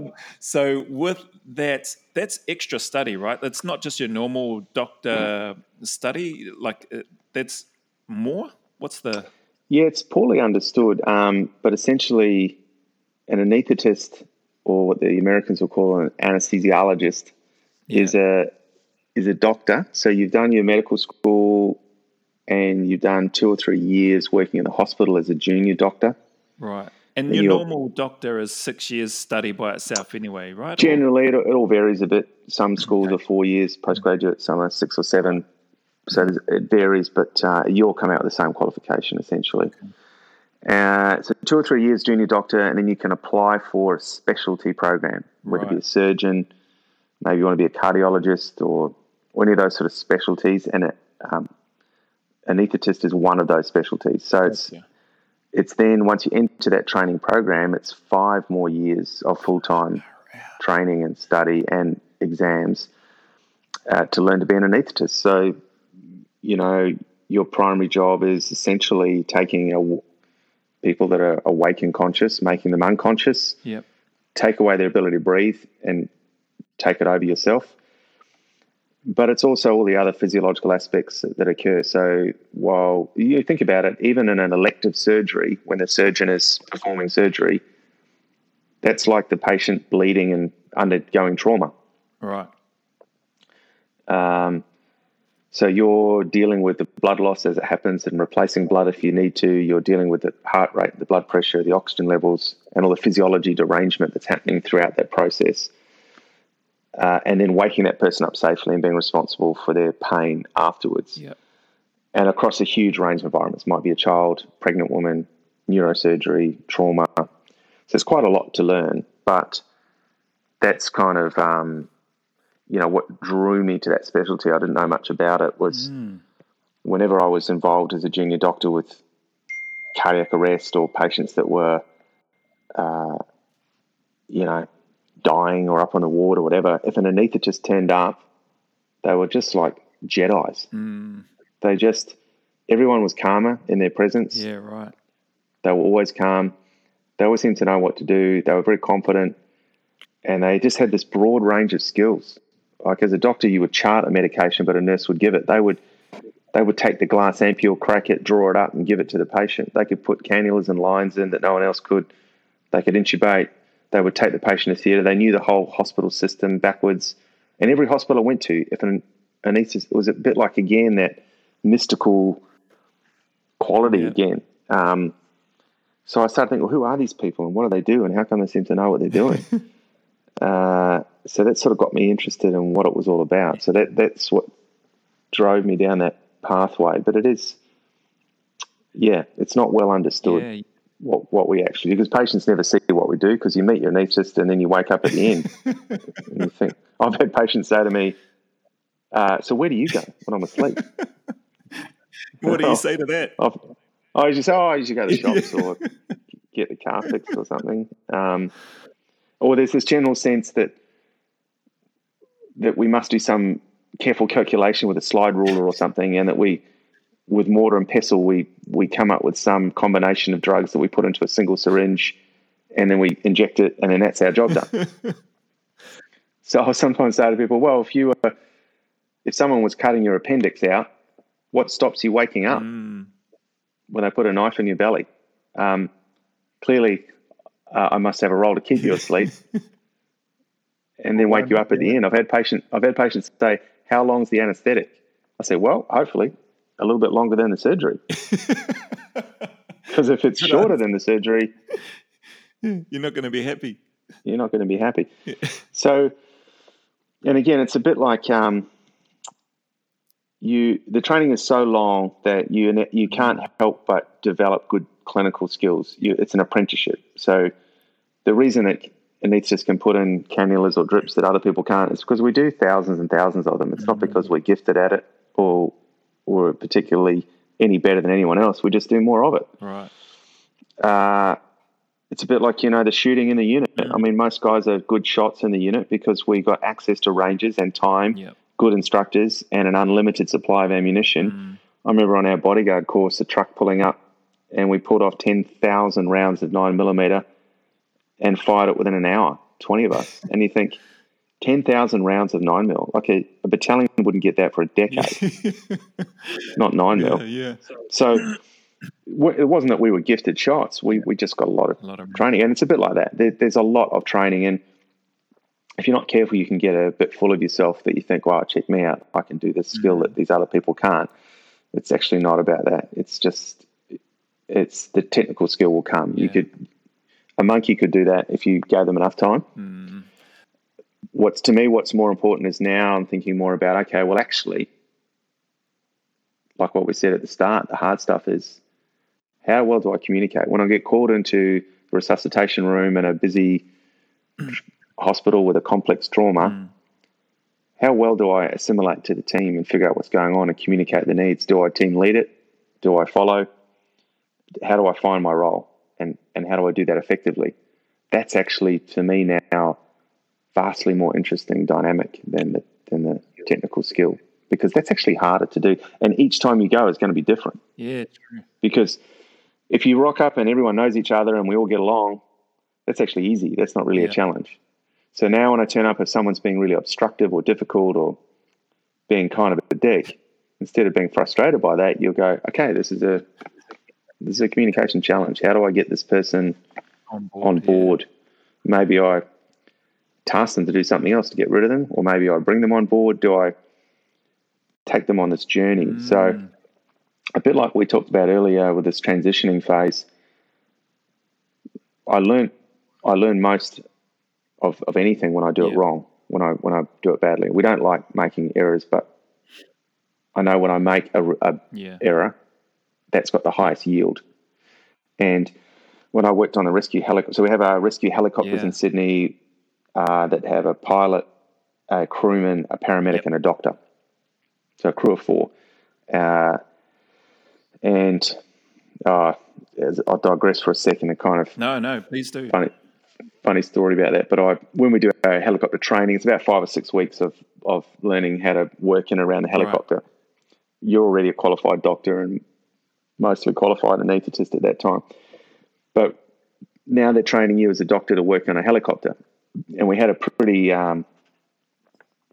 intense helicopter crewman that was running the training. And I didn't want to, he's asking, have any of you ever been around helicopters? I'm not going to tell him that I've been in the army, that I've rappelled out of or parachuted out of helicopters, we live in helicopters. And he, by necessity, is going through in nauseating detail, this is how you use the door. And my job is to stop doctors walking into the tail rotor. It was all really condescending. Yeah. Anyway, we put up with all this. And, the winching out of the helicopter, they think it's a big deal, but you're like, you're tied on the whole time. Like, how's this even a big deal? It's not like swarm roping. But, you know, you go along with it. And in my very first shift, I was allocated to this crewman. And he pulls me aside before and he goes, right, we're going for the 8 o'clock briefing. Just keep your mouth shut. Do what I say. Don't make a dick of yourself. It's like, okay. So we walk into the crew room. Immediately I hear from one of the pilots, Bill. And it's one of the Black Hawk pilots from East Timor. And he starts telling all the boys a story about how we've been in a Black Hawk and getting shot at and guys are shooting out the side of it. And then the other blokes I played rugby with when I was at Duntroon, the crewman's an ex-grunt from, 5'7" or something. And he goes, oh, were you in the infantry? Oh, yeah. And there's this massive, big powwow. And the poor old crewman's there going, can we start the brief? And we're going, oh, sorry, catch up after. And because the boys are going, you're a doctor? Oh, my God, that's terrible. Like, what does that say about medical school? I said, yeah, I know. So we sit down and he leans across me at the start and he goes, you didn't tell me you were in the army before. I thought you didn't ask. Yeah. So it's kind of funny. But so one of the jobs I remember doing on scene, we get helicoptered to a scene. This guy's terrible injuries, been on a motorbike, overtaking a vehicle. And as he overtook the car, the driver got a fright that he roared past, and she jigged the steering wheel, knocked him off. So he's now tumbling along the road at 100, 120 k's an hour, and then gets hit head on by a car coming the other way. So amazing this guy's even still alive. But anyway, we fly in. I've got my good mate who's ex-Black Hawk pilot, awesome pilot. And they put these helicopters in some incredibly tight places, often with night vision. This is a daytime job, but he finds a patch of grass to land in. It was out sort of in a fairly rural area, dumps the chopper down, and we get to scene. This patient's barely alive. There's a couple of paramedics already there, and I've got my paramedic who I didn't get along with very well, to be honest. Right. So I start issuing orders. Right, do this. I need this done.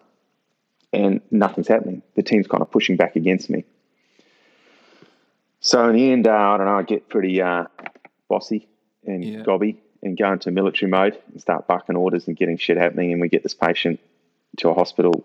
He dies a couple of days later. But from a job perspective, we did everything that we could be expected to. We get blood on scene. We gave an anesthetic. We got him out of there as fast as we could. We get back to the base and the pilot says he wants a debrief with all of us. And he said, that was like one of the best jobs I've ever done. He was really pumped because that was awesome. This is the pilot. Yeah. The pilot. And then the paramedic says to me, well, actually, she wanted to talk about how bad I was. And she was saying, you were trying to tell everyone what to do and that just doesn't work. You were barking orders and, so I'm there going, well, yeah, what do you expect? I'm in charge. Yeah. Do what you're told. If you just done what you're told instead of fighting against me, the job would have gone well. We had this big argument, and I ring one of my mentors, and I said, I'm really sort of frustrated. I don't want to be that person that creates conflict. But I felt like the team didn't understand what the job that needed to be done. And they made it a lot harder, actually. What do you think? And he said, I think what you're doing sometimes, Bill, is you're rapidly assessing something in your brain and then you just start giving orders. But you haven't brought your team along that journey.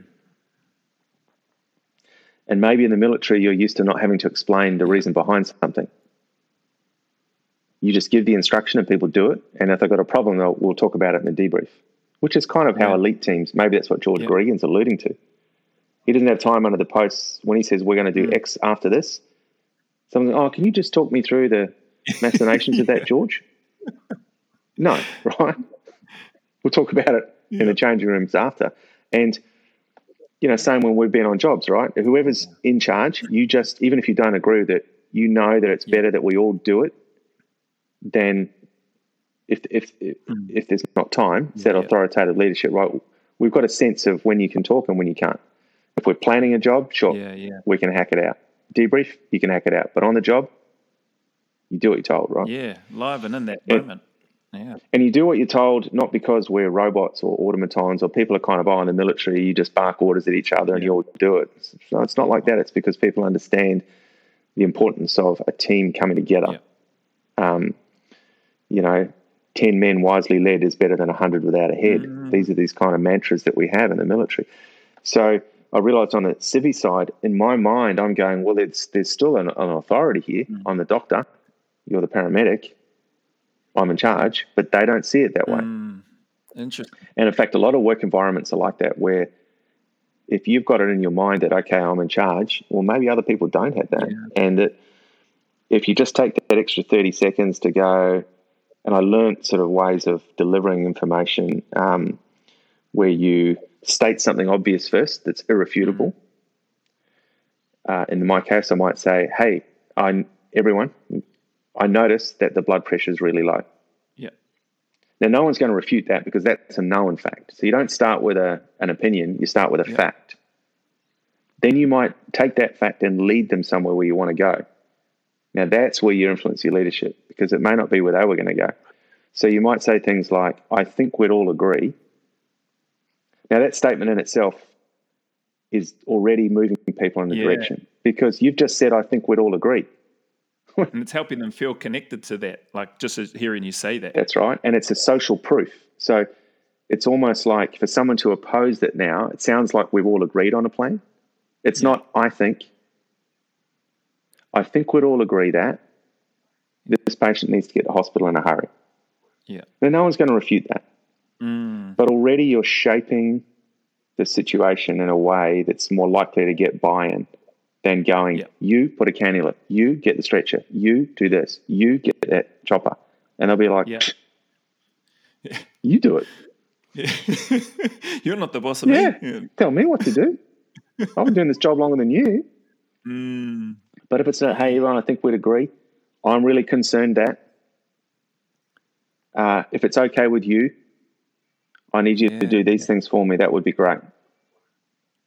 Now, initially I found that a bit of that kind of, that's bullshit, I shouldn't have to do that, blah, blah, blah. And then you sort of think, well, that's actually a pretty arrogant approach. I've got to adapt leadership to the environment that you're in. And in fact, if I bark orders, maybe I get the result I want.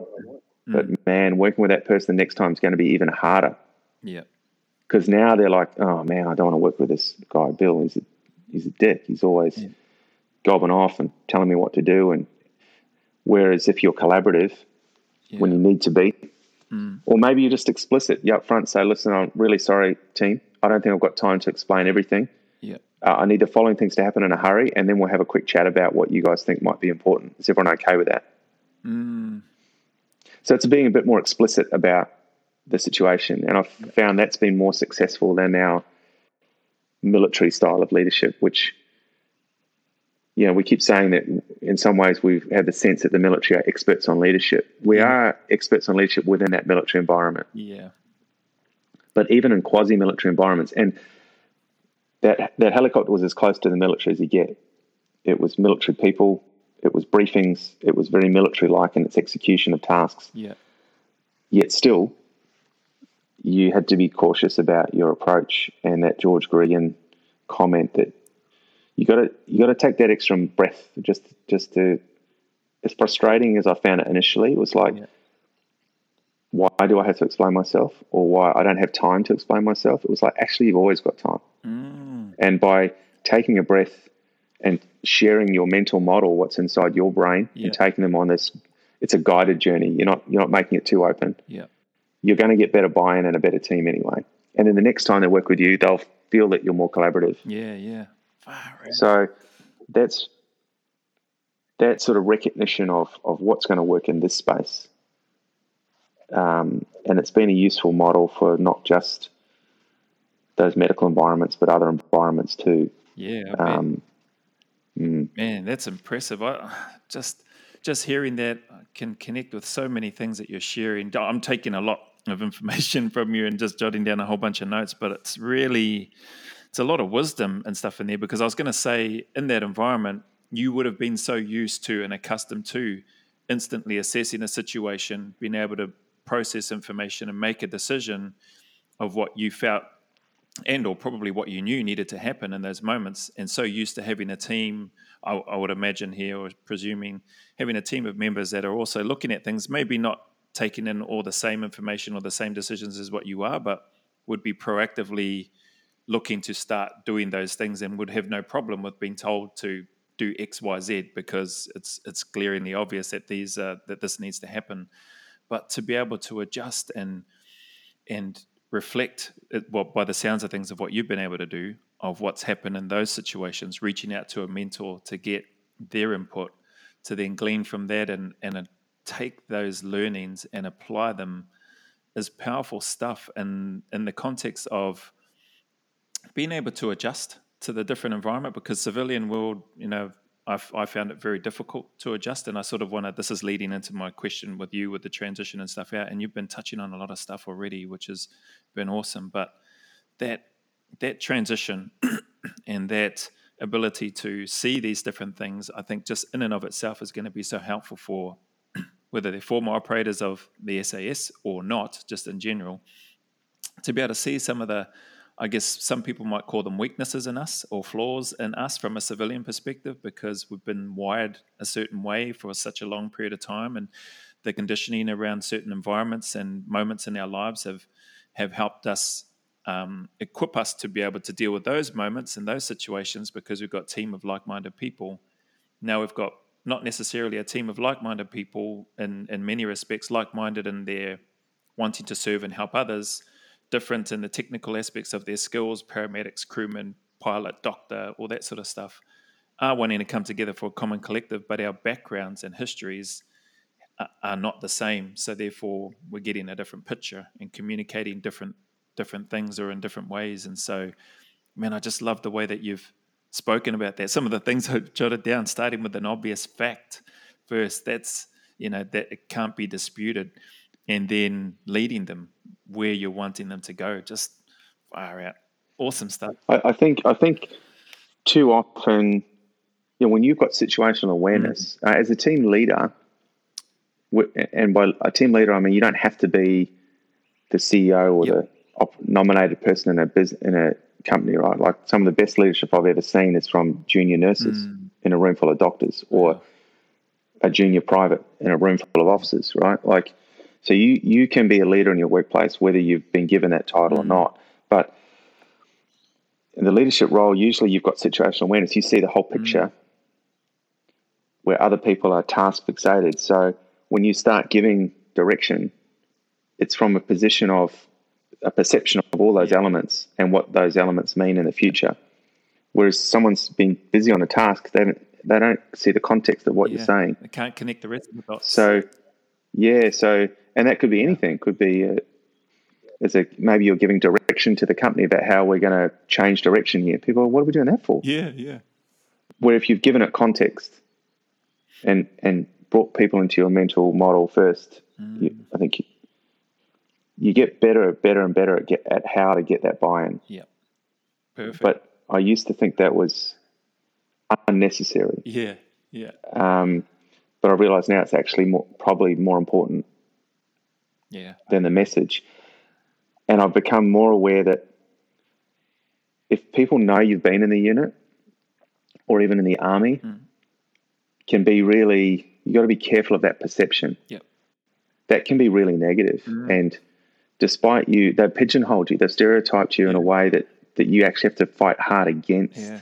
Because if you're not careful, and I think there's been so much negative press about the SAS in the last couple of years that you're not ashamed, but you want to keep it even quieter. Because of being judged, criticized. And people just go, well, you're just a hired assassin and, you might be a bit dangerous in the workplace. You're trying to soften your image and all this is doing is painting you as something that you're not. So I think, and again, with the word veteran is frequently associated with the word broken. Yeah, that's true. It's associated with not fitting in, with PTSD, with problems. So what you're doing, I think, by openly talking about who dares wins and service in the unit, and I love the fact you're calling it in the service of others.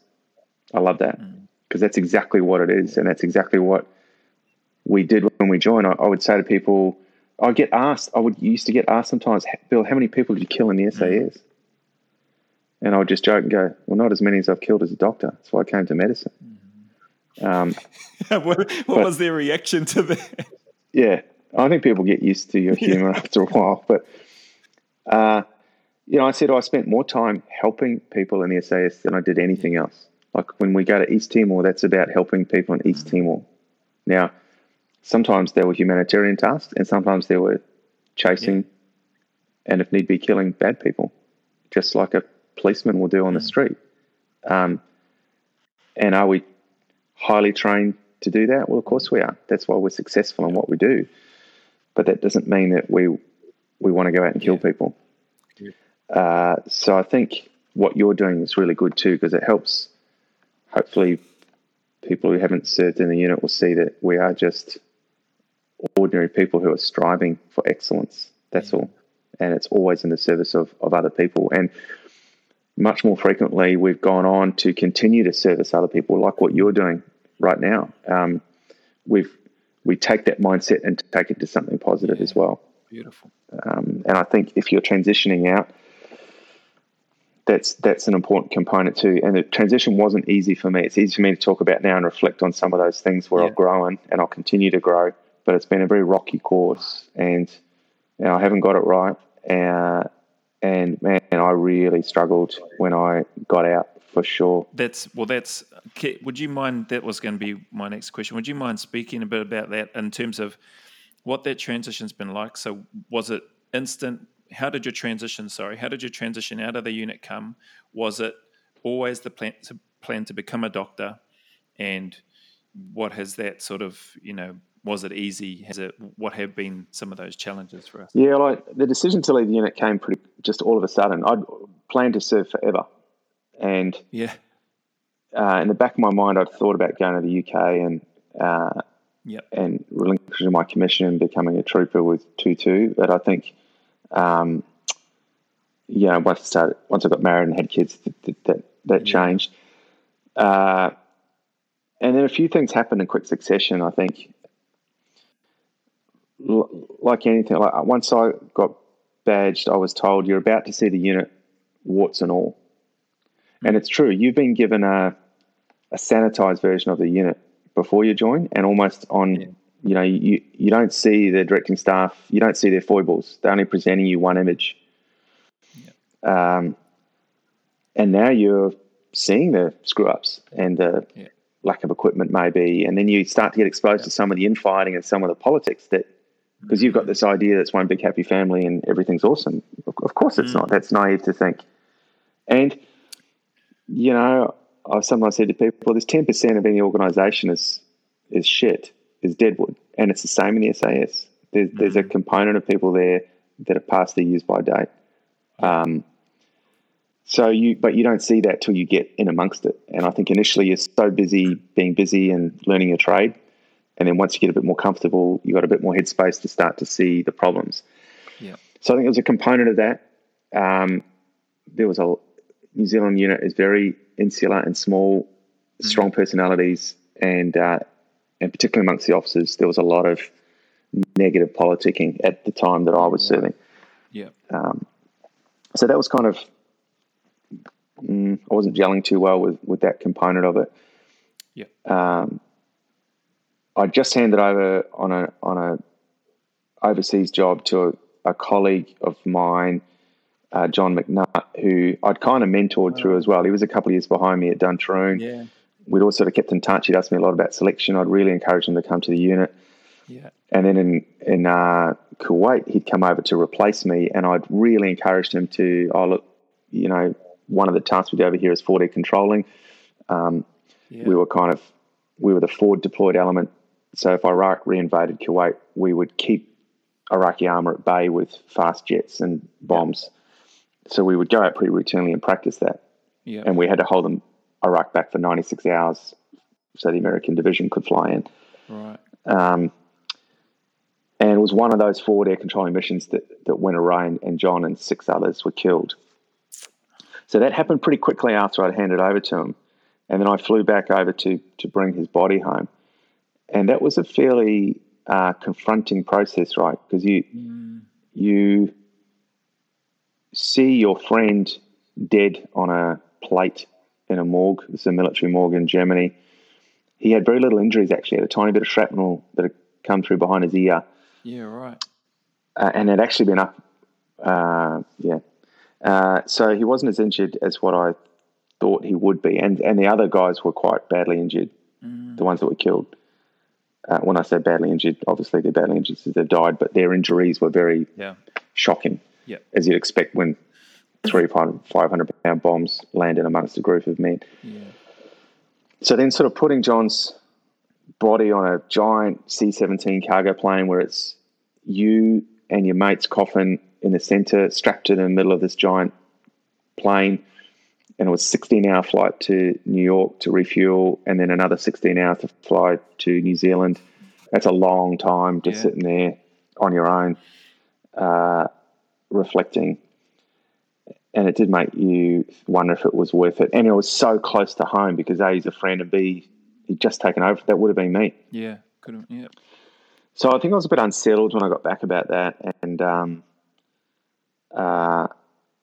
got given my career history, my plan for the future in the unit was to stay there. That plotted me out for another 6 or 7 years to stay there, which should have been a dream. But it just made me think, I don't know if I want to stay anymore.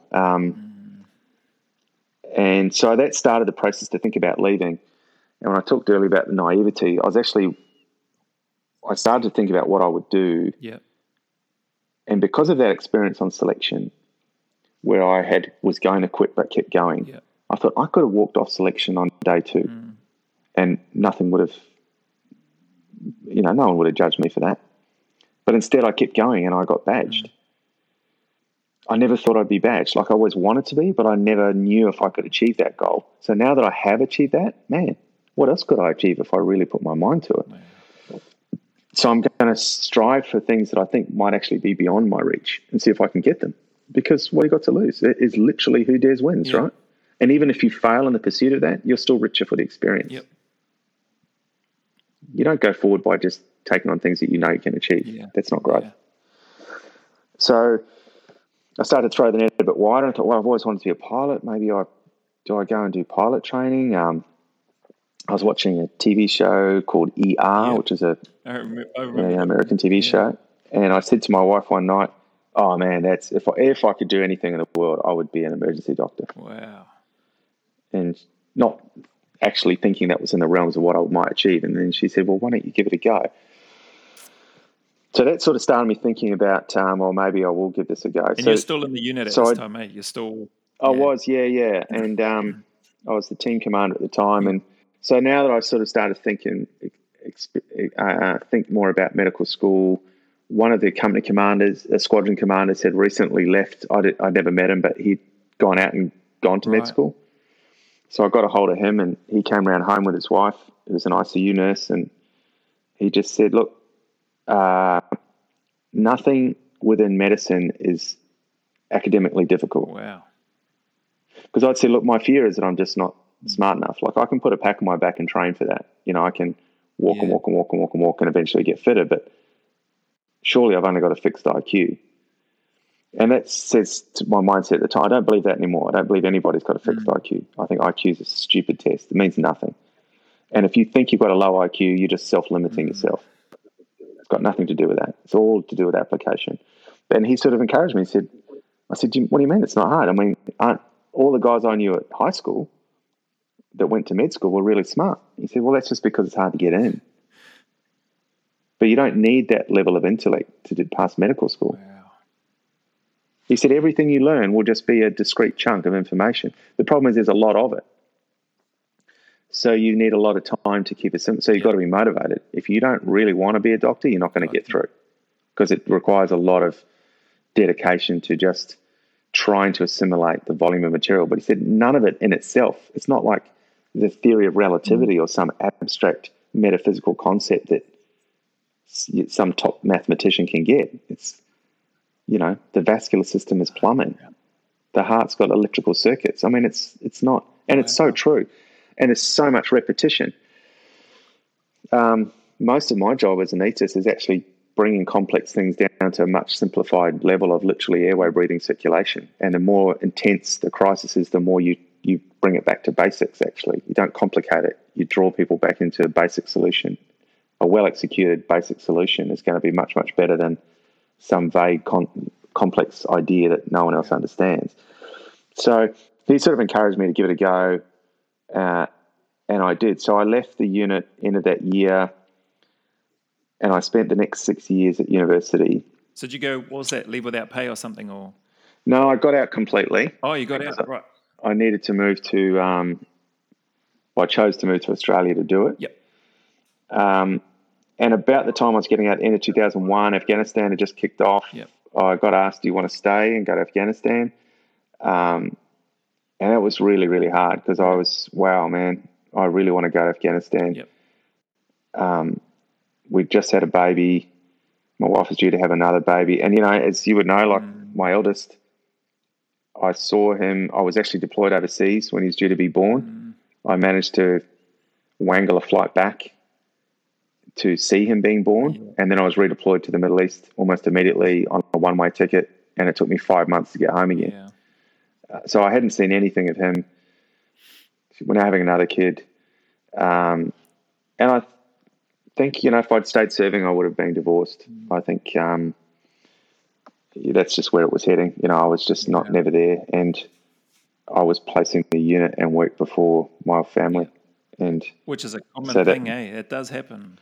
It's hard, Hard. It's really hard. And I remember that the day after I was badged, I was told by my squadron commander, I'm disappointed that you're married. Wow.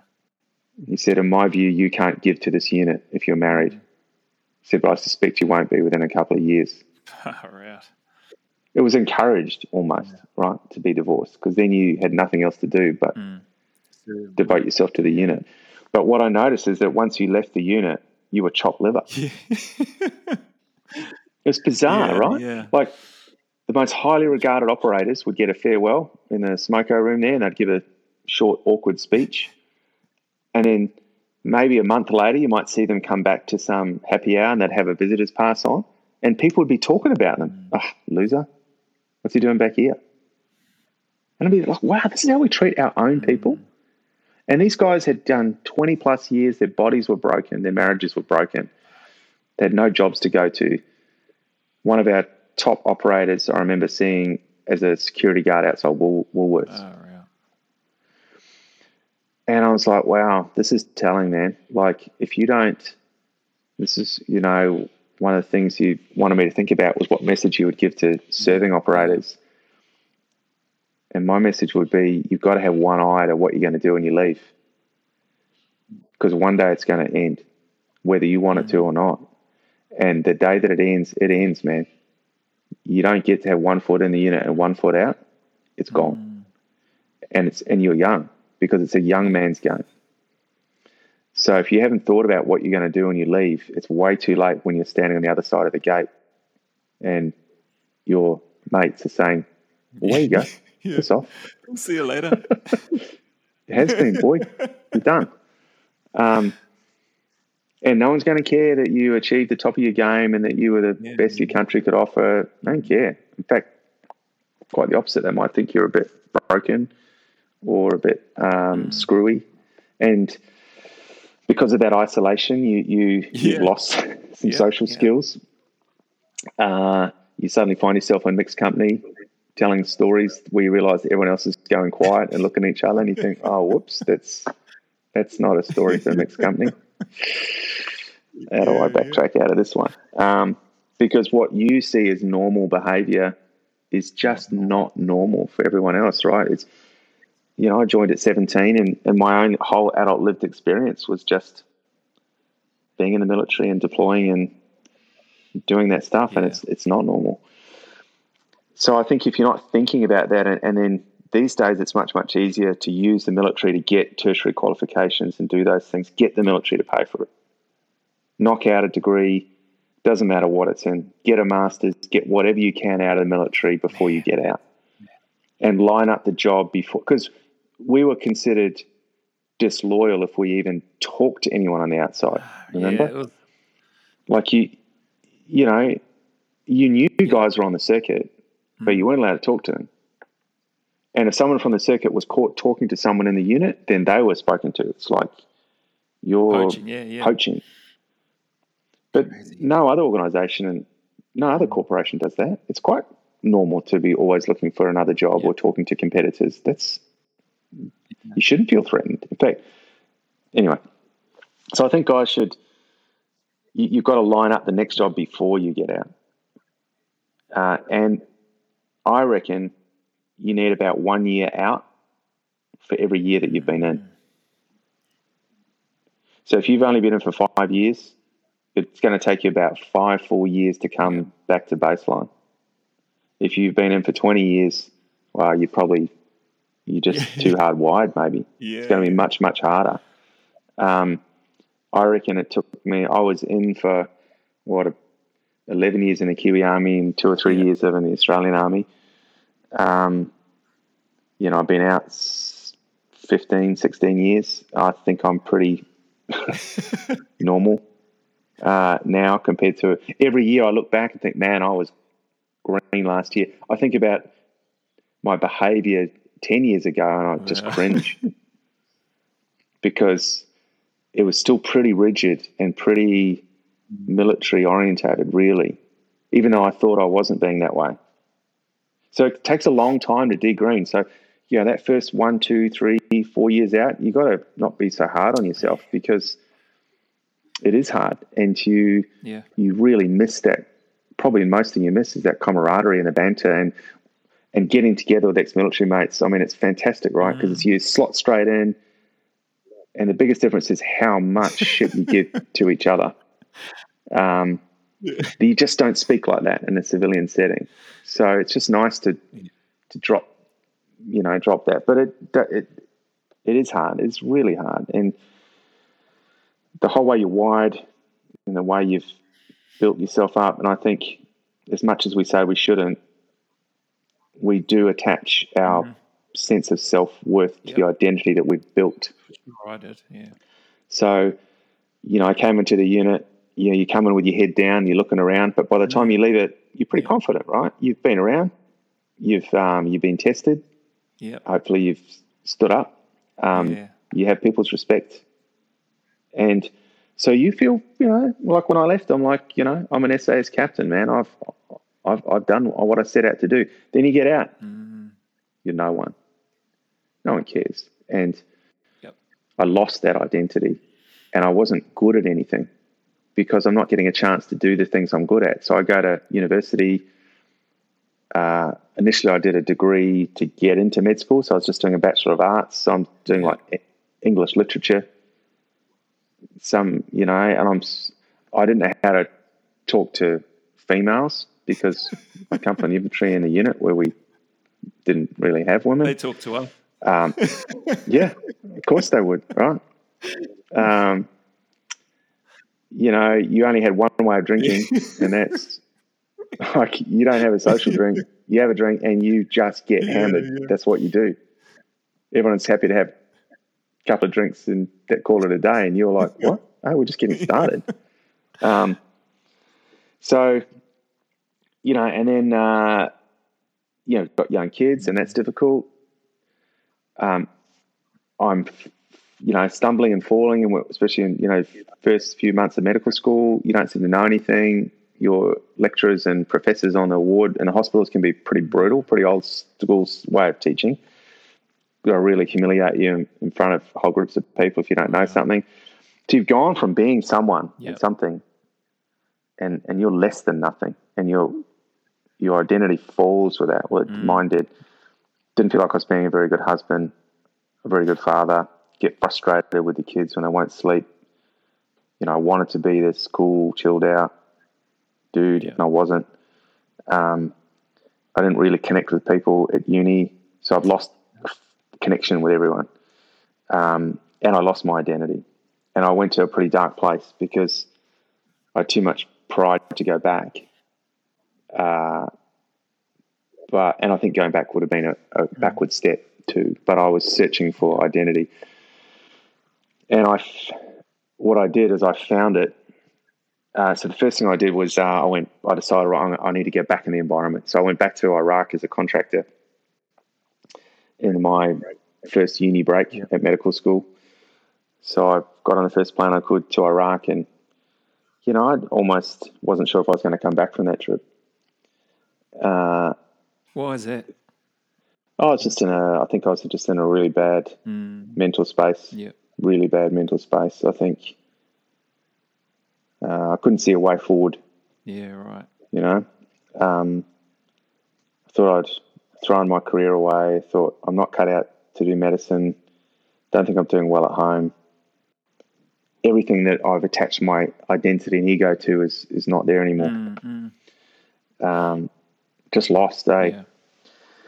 And then I went to Iraq, and that very first night I was in Iraq, we got mortared. So I was in a little porter cabin. The team I was attached to was out on a task. They said, they'll be back tomorrow and you'll join this team. Yeah. Here's your porter cabin. Here's a gun, AK, and some body armor, a Glock pistol. I think they gave us a couple of grenades each and said, here's your porter cabin. And it was on the airport, inside the airport precinct. And I woke up and we were getting mortared, and I felt completely at home for the first time. And I just kind of smiled and rolled over and went back to sleep. Oh, right.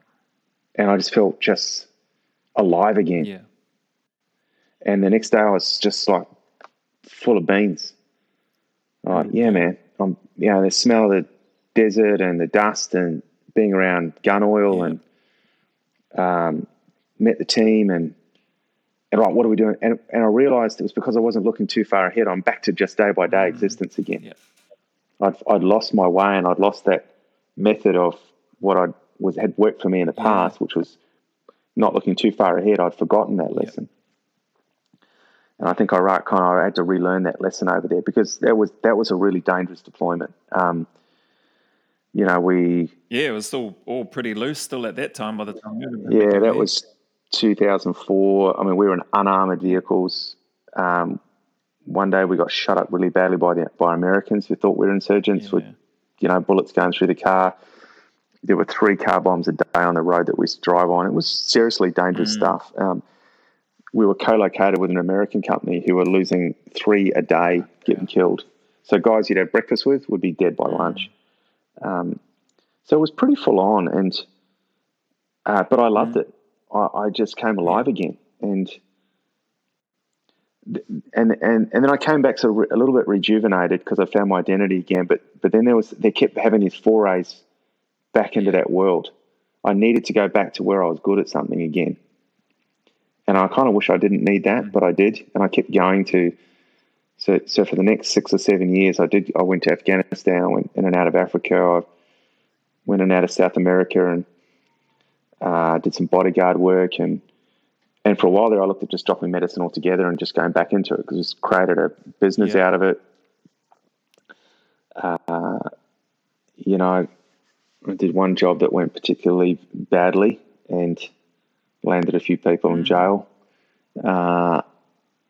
and nearly got myself put in jail for it. And I had to really think, wow, coming unstuck a bit here. Because in that unit world, you are deployed to bad lands where there's no government, no control, but you're still within a controlled structure. You're still within the unit, and you're deployed and you return. Now you're deploying with private security companies, that real explosion of private security companies. And places I went, we have our own helicopters and guns, and there was no control. And if you're not careful, you start to inhabit that world, that mental space too. You just come home, all you're doing is you're searching the internet looking for the next job. You're disengaging from the world around you, and it's addictive. It's really addictive, right? Because when you go there, you're back in your world. Yeah. And it wasn't really till it was a long time before I started to feel good at anything in medicine. You got all those years as a medical student, then you got junior doctors, really tough. You're bottom of the heap, you're screwing up everything. It's a really long apprenticeship. Even when you get on the training program as an anaesthetist, it's a lot of years before you're getting good at it.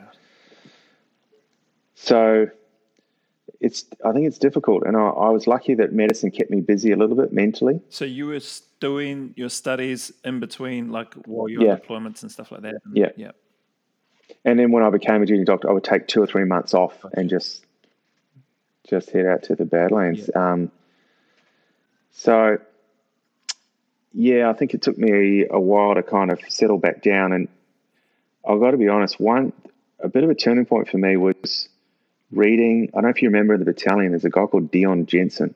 Dion Jensen, I remember the name. Yeah, Dion Jensen. He was in Mortars. Now, Dion he's got what's called the Lion Academy. Lion Academy. And he's a legend, and he's done amazing work in the world of PTSD and mental health. Awesome.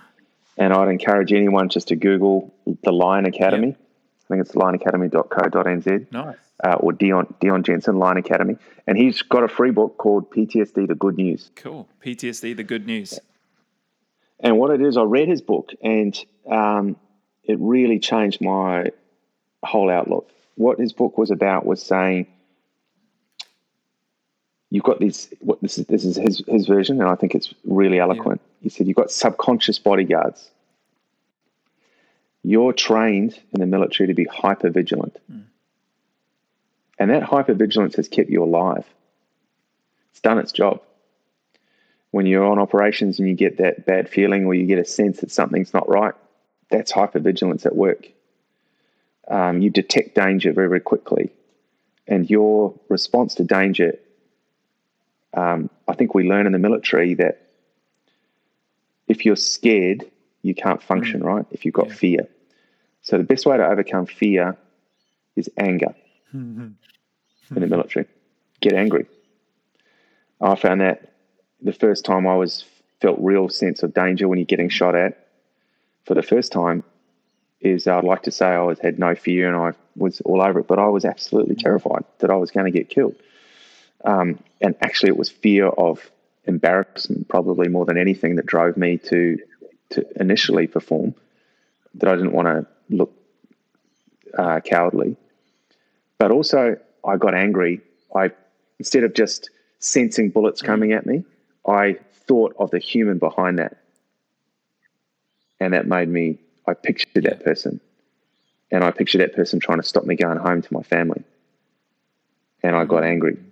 I'm like, I'm coming for you. And that spurred me to action. But the problem with this mindset, it's really effective, right? It keeps you alive, but you start to wire yourself that way. So that your reaction to most things becomes anger. Because anger's a doing emotion. It's not a victim. It's not a helpless emotion. You don't lie on the ground crying, feeling angry. That's helplessness. When you're angry, you're doing something. And I realized that I was responding to so many situations with anger to my kids and my wife. And I wasn't really aware that this was becoming a default setting, because your family put up with a lot, right? They put up with it for years, I think. And, you know, not just during too, after. Yeah, it's amazing that, and I can't imagine what it must be like when that marriage breaks down as well. I mean, I've been really lucky that Melissa stood by me through that time, despite some of my really poor behaviour, to get us to this point where I feel like we're probably the best we've ever been. But anywhere along the way there, you know, if it wasn't for her, it certainly wasn't my behaviour that was keeping us together. Yeah. And quite the opposite. So I think Dion's book kind of helped me understand that, okay, I think I am hypervigilant. I'm wired, man, all the time. Yeah. Like I'm really wound tight. Yeah. You know, when you're bodyguarding or you're on close protection tasks, that's all you're doing, right? You're looking for threats all the time. Yeah. All the time. And then when you come home and you go out to McDonald's with your kids, you'll sit in the back corner and you're just assessing every threat in McDonald's, right? Yeah. Oh, yeah. I'm going to watch that, dude. Right. Yeah. Okay. What about that one? All right. Yeah. Got him. You go out for a drink in the city with your friends. It's not relaxing. Yeah. You still got that many what if scenarios going on. Yeah, you're just sussing that on. whole bar out, right? Yeah. You're looking for trouble. So it's becoming aware that that's even happening. So that was his first step, was Dion going, well, actually, of course this happens. You were white. That's why they want us when we're so young. We joined at 17. We were trained to be like that. And we developed that. And the military rewards angry behavior, actually, mostly. So it's encouraged. Obviously, there's a cap to it. You can't overdo it. But controlled aggression is definitely a very, very powerful tool to get you out of all sorts of situations. Yeah. You get aggressive, you can achieve a lot. Yep. But it's understanding. So what Dion was trying to allude to was that you've got to acknowledge when this is happening. You've got to thank your internal bodyguards because they're trying to keep you alive and tell them to stand down. I don't need you this time. Yeah. So instead of trying to fight your instinct, you acknowledge what's happening, and it's the self-awareness that it's happening. And that's why when, I'd realize that when I was acting out badly, sometimes say one of the kids had dropped a plate. If I got shocked with something, I get an immediate adrenaline surge because that's what my body's used to doing. Yeah. Adrenaline surge so I can react. But now you've got all this adrenaline coursing through your veins at the dinner table. That adrenaline doesn't lead to gentle discussions about the day, right? Yeah, 100%. And your adrenaline not only is prime, but it's prime for you to get angry, get aggressive.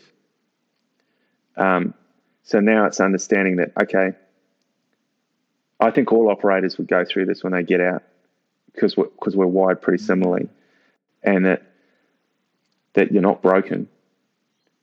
Quite the opposite. You're a powerful human. You're a warrior, and that's what's kept you. You've been out in the Badlands, and your behavior and wiring has allowed you to perform in a way that's awesome for your brothers, for your country, for whatever needs to be done. But unfortunately, that wiring is not useful for when you get out, and you can't just turn off hypervigilance. It's almost always there. But you can dampen it down a bit. You can acknowledge it and then move on to the next thing and let people in and show vulnerability. And that's really against the grain for us. But until you do that, you're not going to move forward, in my view.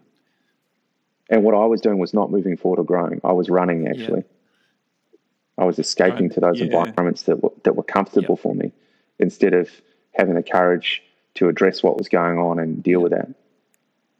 And I think being aware that that's what you're doing. I mean, it was easy for me to justify. It was good money. I needed to pay my way through med school.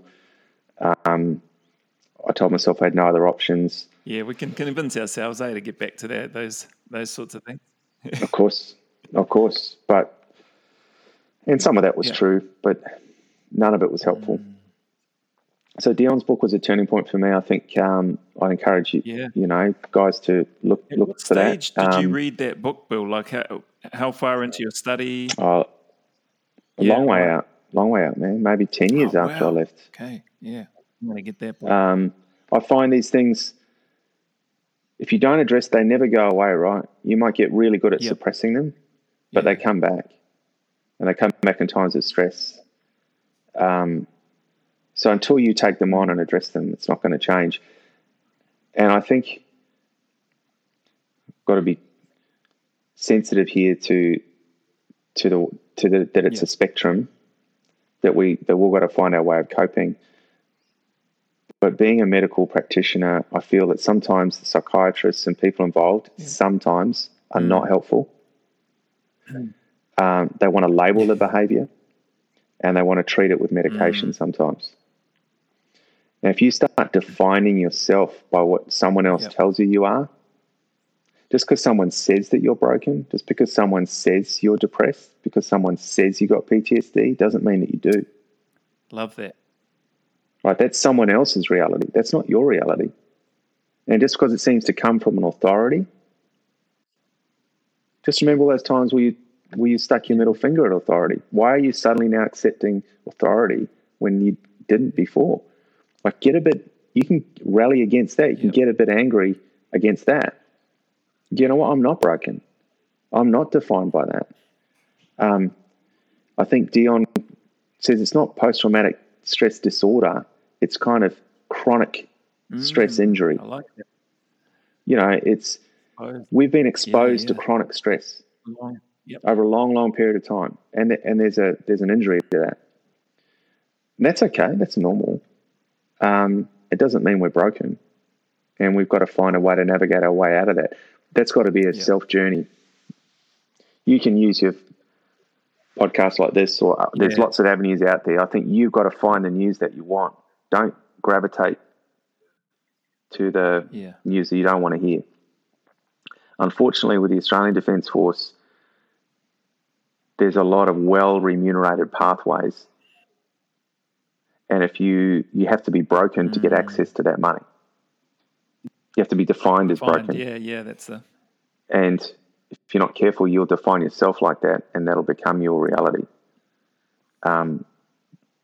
So I want to be careful there that I'm not criticizing in any way or judging anyone that has required a lot of support, because there are people out there that need that support at that time in their life, 100%. But there's also good news around that, and there's some and Dion's book's one of the only ones I've read that's been about. I just love the title, PTSD: The Good News. You're like, what? The good news? What does that mean? And it's free. He's got it on. You just download it. Fantastic. So I think, and he writes it in a soldierly way, right? He talks about the scout and the medic and the gun commander as being different parts of your mindset. So he writes in a way that you can understand and relate to. And it comes from someone who, Dion was in the infantry, served in Bosnia, was a police officer on the front lines of South Auckland. Right. He's been at the front end of all this stuff, and had to cope with it and live with it. So, I think that transition, it wasn't easy for me, and I don't know that's easy for anyone, to be honest. But we've all got to find and navigate our way to the other side of it. And it's a treacherous path, because there's lots of temptations along the way to check out of that process. And the challenge is not to do that. For me, the first point was that self-awareness. How am I happy with who I am and how I'm behaving at the moment? If I'm honest with myself, it's no. I don't like what I see. I know where I want to be, but I don't know how to get there. And I can't understand why I'm behaving the way that I am. And it doesn't matter how many, if you're good 90% of the time, if you undo it all, 1% even of the time, you want to. So I had to see that as a challenge too, right? This is a worthwhile endeavor. I've got to stop thinking too far down, take it day by day, get some self-reflection about. I think at one point I realized I'm just working too many hours. I'm too burnt out at work, and I've got no energy left for the other stuff. So I'm going to start by cutting back work, cut back what I'm taking on. Too much of what I'm taking on is too much ego driven. Bill, can you do this? If it's at work, oh yeah, absolutely, I'll do that. Yeah. Get asked to empty the dishwasher at home. No. You put the washing on? What? You do it. Yeah. It's not standing up in front of a group of people. That's not cool. Yeah. Dishwasher. Washing. My boys are always like, I'd say to them, hey, can you take the bins out? And they go, is that because Mum asked you to do it? Well, clever boys. Why would I do it when you're here? So I think it is tough, because we do define ourselves by that culture, and we've got to be careful it doesn't go to our heads, and that other people define units like the SAS as being elite and special. But those of us that have been in it do not. We're not special. We're just motivated. We were lucky enough not to get injured on selection. Things just went our way to get badged, and we were lucky enough to deploy. Lots of guys served and never deployed. So we were lucky, but we weren't. You can't buy into that. What everyone else says about, you read about the All Black culture, and it's very much about keeping things level, being humble. you're only as good as your last game. That kind of that culture of humility really relates to that. Allows them to perform at that level and not get too big a head. I've met quite a few of the All Blacks, recently, and they're really humble.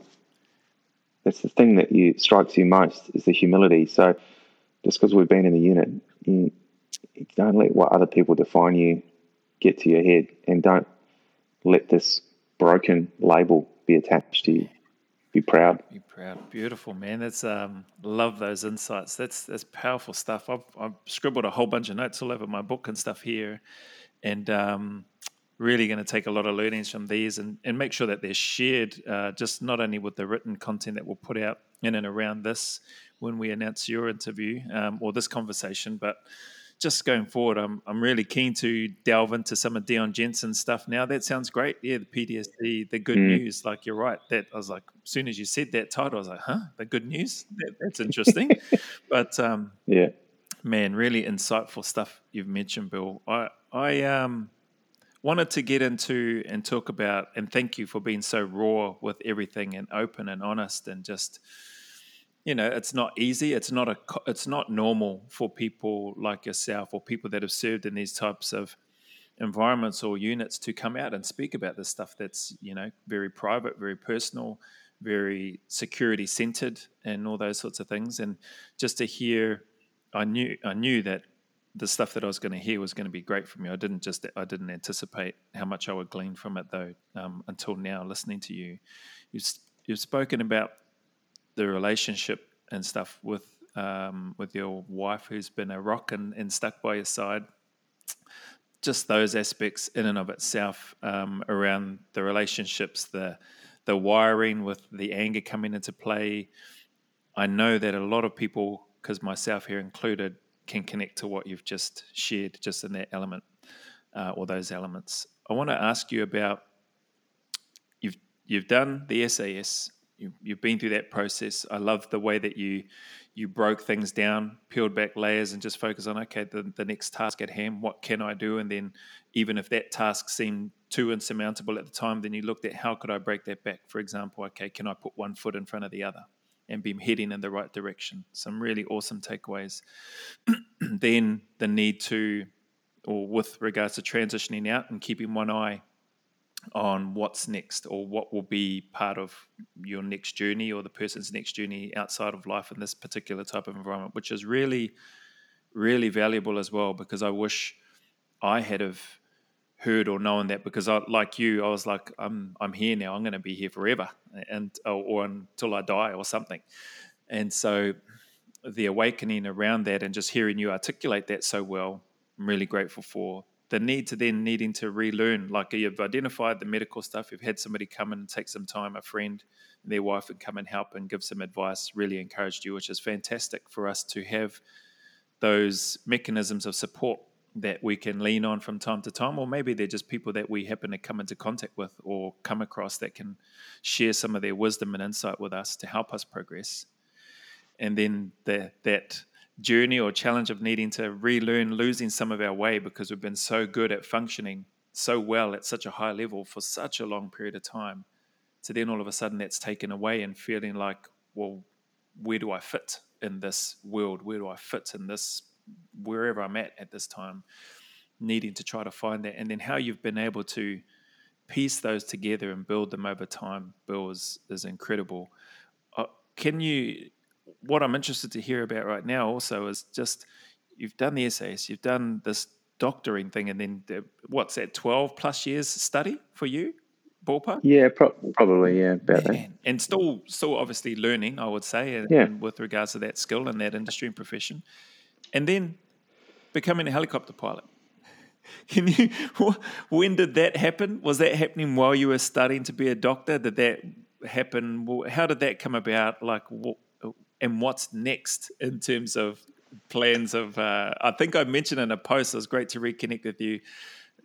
Looking forward to hearing when you're an astronaut. Well, I think once you've got that positive mindset, I think that you're not afraid to fail. And a bit like that selection story that people often quit they think they've failed and they've actually just quit. Be careful, I think, when we think we've failed something. Did someone else tell you that? And if they do you have to believe that? Or did you actually quit? I was told when I was struggling to pass one of my sets of exams, someone said to me, you only fail this exam when you stop trying to attempt to resit it. Wow. It's a different mindset. So I think when you got that mindset, so, I mean, flying, I've always wanted to do it, always been interested in it. I might go and have a look at it.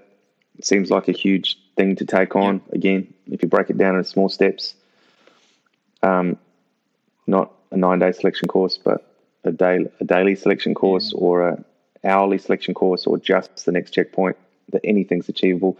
So I just chipped away at it.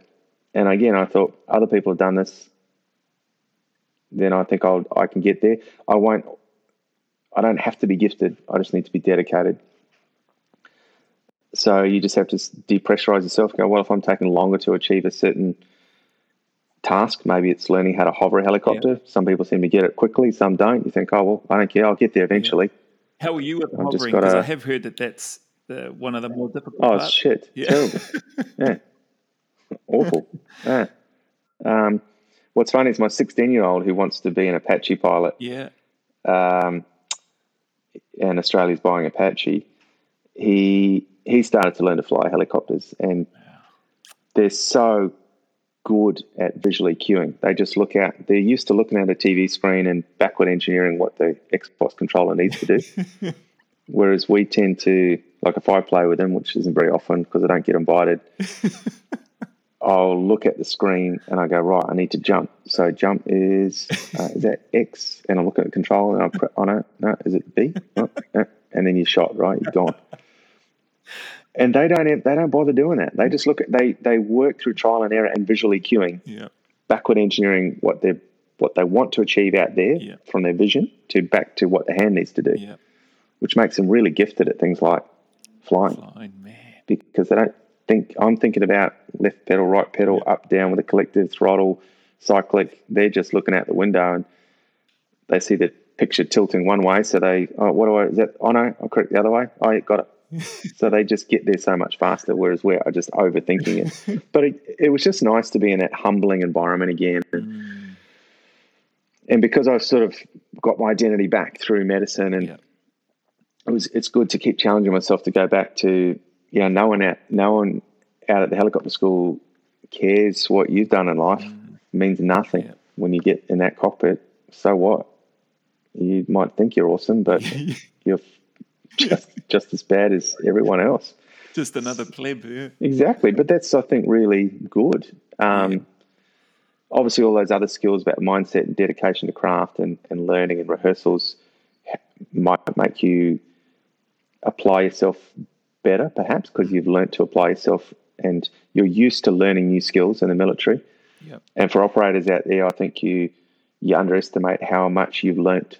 You've learnt thousands of courses back to back over the time that you've been serving. That's actually a skill, to be taught something new. And we were given short time to apply something, weren't we? No matter what the course was. Yeah. It was condensed, it was broken in stages, and you had to pass it. Lots of people don't actually go through that at all. So you should be encouraged that you can retrain in whatever you want to with the same mind. It might be a totally different task, but it's the same mindset. Helicopter flying, same thing, and it was just funny being on the receiving end of criticism again and realizing that you become quite sensitive to negative criticism. And there's one instructor out there who's particularly, well, they were very, very good anyway, but he was always really positive with his feedback. And I ended up finding I wanted to fly with him more often because I just liked hearing them, even if I flew badly. And one day I flew particularly badly. Nothing I did was working, and I was just having a really bad day. And we landed. I bounced the helicopter into the ground at the end of the flight, and I was shutting it down, and I could see he was trying to think of something positive to say, and the fact that he was taking ages to try to think of something made it even worse. And in the end, he just went, look, I think, Bill, you'd be disappointed with how you flew today. That was his feedback. We'll just leave it at that. And I was like crushed, absolutely crushed. But I think those things. It sounds like that. Bit noisy. Yeah, exactly right. Exactly. It's it, but it's really good for your. It's I think we can inevitably. There's a fine line between being confident and self-confident and getting a big head. Yep. And when you're becoming good at something like you did in the unit, you find yourself, because it's normal human behavior to go, yeah, man, I think I'm pretty good at this. You wouldn't say that outwardly, but you might inwardly. You've got a sense of whether you're good at something or not. We've all got that sense, and you should have a sense of where you stand in your profession. I mean, you wouldn't be professional if you weren't. It's a bell curve. You want to be at the top of that bell curve. To be at the top of that bell curve of performance, you need to have a sense of where everyone else sits on that curve. As you said, each day you come to work, you want to meet the minimum standard, and then you want to try to go past that. You want to be better than average.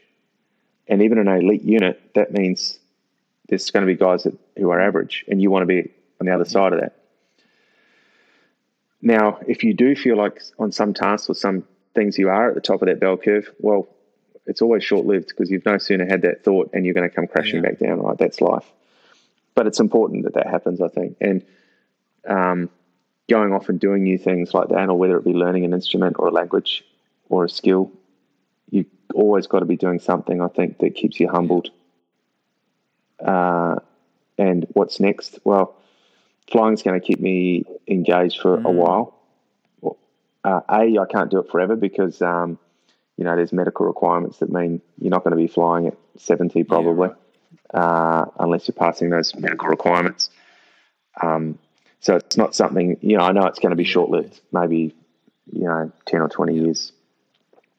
Who knows? But I will always be looking, if I feel like I'm getting on top of it a bit, like right now with the flying, I can, do the basic stuff, and, I've got a part-time job as a commercial pilot, but I'm looking, okay, what's next? I'll do a night rating or sling rating or some other level of training to keep me going. But if I feel like I'm really getting on top of it, then I'll look for something else. Because I think you have to, right? Yeah. Keep growing and developing, and maybe you, and as we get older, I think it's really important just to keep doing that. Whether No, sorry, go. Oh, I don't know. It doesn't matter. I think for me, language is something I've always been interested in. Yeah. Writing novels, or nice. I don't know. Something will crop up, but I've got a much more positive mindset about life and where I sit in it. And but that's taken a long time, man. That hasn't been it's easy. It's that picture, isn't it? Everyone's what they see at the top, the iceberg, and what they don't see underneath. Like, I don't define myself by being a doctor or being a pilot or being an SAS. Other people define you as that. I just look for challenges and relish challenges. And if I'm failing at something, I think, good, I've selected a challenge that's hard enough. Yeah. What would you say to people, potentially operators from the unit or former operators from the unit, or maybe their current serving members having a listen, or just Defence Force personnel in general that may struggle to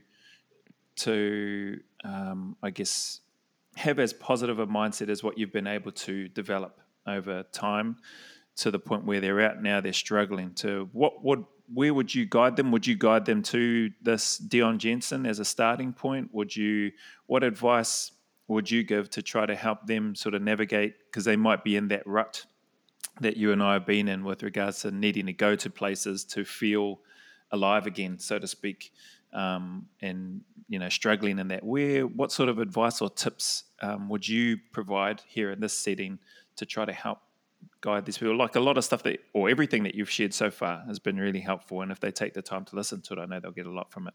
But if we were to try to break that down to use your approach and strategy, which I just absolutely love, where might be one of the starting points that you would try to advise on given the terrain that they might be looking at now. If they're looking at this big picture, I've got to get to there, but how do I break that down? What would you share? I think it's the start point is not looking too far ahead again. Whenever things get tough, that strategy of just bringing things down to today. Nice. As a medical student, I went as part of our drug and alcohol module, and we learned about drug and alcohol addiction. They encouraged us to go to Alcoholics Anonymous meeting to see how alcoholics deal with that. And it was really fascinating to see the alcoholic mindset where their view is one day at a time. Wow. Right? They say, I'm not going to drink today. Yeah. Not, I'm going to quit alcohol forever. Yeah. Or I'm going to not drink for a week. It's like just today, and tomorrow's a new day. And again, that's a bit of that mindset of when things are difficult, bring it down to something small. You can get through a day, no matter how hard the day is going to be, right? If you're alive, you're still in the game. You can't be in the game if you're going to take your own life. So as long as you're living, and if a day's too much, then you go, well, I'll get to lunchtime, or I'll get through the next hour. So I think there's that component of people who are really struggling. And, we know that suicide amongst veterans is very, very high. So clearly there's a lot of people in that really dark place. And I think plenty of us have been to places like that where we question our value and that we've got nothing else to contribute in life. And if there's been marriage breakdown and financial stress, and you are left with, well, what's the point? Or you're feeling like you're a burden. So I think that first point is just breaking it down into, I've got to be alive to be in it, right? That means you've got to want to be in it too, because I think people at that place where they feel like they don't want to be in it anymore. So not overthinking it, not thinking too far ahead. Just like when you're doing those there's no one that served that hasn't been on a long pack march. Doesn't matter what corps or service you served in. I was taught switch off and think about sex. I remember that saying too. Right.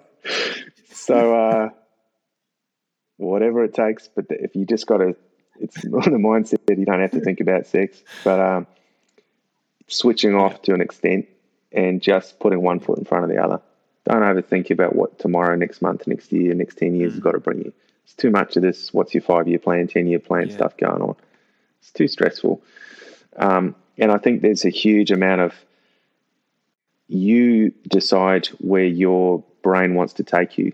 Now with social media and other things, if you're seeking, you'll find what you're looking for. I don't know how I came across Dion's work. I can't remember the exact pathway to it, but I found it and it resonated. And that was the right thing for me to hear at that time. Equally, I've had colleagues who can't even get out of their house for the last 10 years through depression and PTSD. And maybe they went down a different pathway or they heard a different message at that time. We've all got a different journey. But I guess my advice would be, you don't need to define yourself by what someone else tells you are or are not, whether that be a toxic relationship that's defining you in a way that you're not, a personal friendship that's actually not helpful, that's really negative, or a medical practitioner. Just because they've got psychiatrists in front of their name doesn't mean that how they define you is your reality. So I think you've got to find your truth, and just like you would on an operational setting, you'll find you had much more clarity, I felt, in an operational setting about what needed to be done. Even when there was confusion, I remember being very confused in a firefight, thinking, and I don't know where the gunfire was coming from, and it was a close country environment, and thinking, I don't know what to do, whether we were supposed to, and I kind of looked around and people looking at me to make a decision. I didn't know what to do. And I just remembered that maxim, when you don't know what to do, move towards the sound of gunfire and kill everything you find. And it sounds pretty hardcore, but what it's saying is Your instinct is to hide from the gunfire, but now you're going to move towards danger, which is counterintuitive. Every part of your fiber is telling you to hunker down in the ground and do nothing. And if that's a life maxim, it can be a bit the same, right? So to get up and move towards it, you've done it before. Even if you've just been through basic training, you've done that before. The very fact that you've served, you've already achieved what lots of other people can't. So get up and move towards that gunfire. And maybe you need to get a bit aggressive to do that. I've sort of cautioned against that aggressive mindset. But there are times, when you've got to use that aggression to your advantage. It doesn't mean you can't ever be aggressive ever again. It's understanding how to harness that aggression properly. And I've found some books. Ant Middleton, I read his book. He's an ex-SBS operator that wrote a book called Positivity. I think it was about positive mindset, essentially. And I took bits out of that. He says in his book, he now can spot negativity a long way away and avoids it. I thought, I've become a bit more attuned to perhaps people in the workplace that are just, it's just going to be a negative interaction. So you know what, I'm just going to not interact with them. Situations and environments that are going to be negative is just only moving towards positive mindset. How do you find that? Because I would imagine you would encounter some people that you would probably spot or know as having, or maybe being quite negative, but in your role, are you able to counter that? Or I would imagine you still need to engage with it to a degree, right? And try to, I guess that's where you use trying to help shape and bring them on the journey, I guess. Yeah, there's some of, when you're forced to work with each other in an environment, and again, I just see that as a communication challenge and then move away from the situation. I think I've been humbled by patients I've met who are, one of my most inspiring people I've met, Jessica Irwin. Again, she's got her own sort of website if you want to Google her, but she's got non-verbal cerebral palsy. Did you say? Jessica Irwin, IRWIN. So she's got non-verbal cerebral palsy. Right. So here's a woman who can't verbalize or really move around without a wheelchair, yet she is an artist. She runs a company.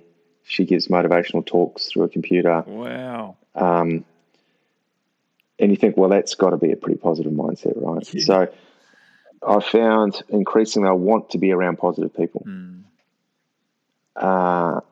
and get better at spotting when an interaction or an environment is going to be negative and just avoid that altogether. So it's a little bit of avoidance behavior. I knew, interacting with you is always positive. So I'm like, yeah, man, I want to talk to Joe because it's going to be, I'm going to come away feeling like I've learned something and it's going to be a positive interaction. So you want people to feel that way when they speak to you, a bit more conscious of your language when it's negative and the environment that you're in. So for veterans out there that are struggling, again, there's no one pathway out that works for everyone, but frequently the common themes are you're in a negative space, perhaps a negative environment or a negative relationship, or you're being defined by someone else's reality. Move towards that gunfire, get a bit aggressive, and find yourself in a different environment, different situation. Getting out in the bush again. There's some fantastic groups in New Zealand now doing the Young Benfield running their Soldiers and Sailors associations. Gary Brandon / the Onward Bar. There's environments out there that people can connect with, and reconnecting with people who have come through the other side, like yourself, who've been there, who understand it. Like but you have to find those, right? Yeah. And once you're doing that, you're already putting one foot in front of the other. And then you will get there. And it won't be a quick journey. And it won't take a week. It might take 10 years. But as long as you're moving in that direction, then that's the most important thing. Beautiful, man. Awesome. All right, Bill, I've loved this time here with you. I'd love to have you back again, so I'll send you through some details and stuff later on. But I You've answered and covered off on so much more than the questions that I had on here. And I just wonder, I've got this question. I'm not sure. You may have already answered it to a degree, but I'm going to ask it anyway. It's in a combination of you now, being a doctor or an anaesthetist or anesthesiologist. What has that taught you? Or let's change that question. Actually, I'm going to change and reframe it. What has your time in the SAS, being a doctor, being a helicopter pilot, and I didn't even touch on and talk about however many jumps or thousands of jumps you've done from the parachuting side of things, just in your recreational, not including the military side. But what have all those experiences in your relationship, obviously with your wife and your children, what have all those experiences, if you could, and you can speak for as long as you like, if you were to summarize that or talk to it, what has that taught you about living life? All of those experiences combined. What has that taught Bill Bestick about the importance of living life? Because to me, it sounds like, living your life is really important. You got to be in it to try to make that change and do all those sorts of things. If you were to think of those things and reflect on them in this moment anyway, and I know over time, you should write a book, by the way, so you should write a book. So over time, you'll probably reflect on other things, but what have all of those things taught you about living your life? Yeah, I think it's taught me that who dares wins. That you just don't be afraid to try.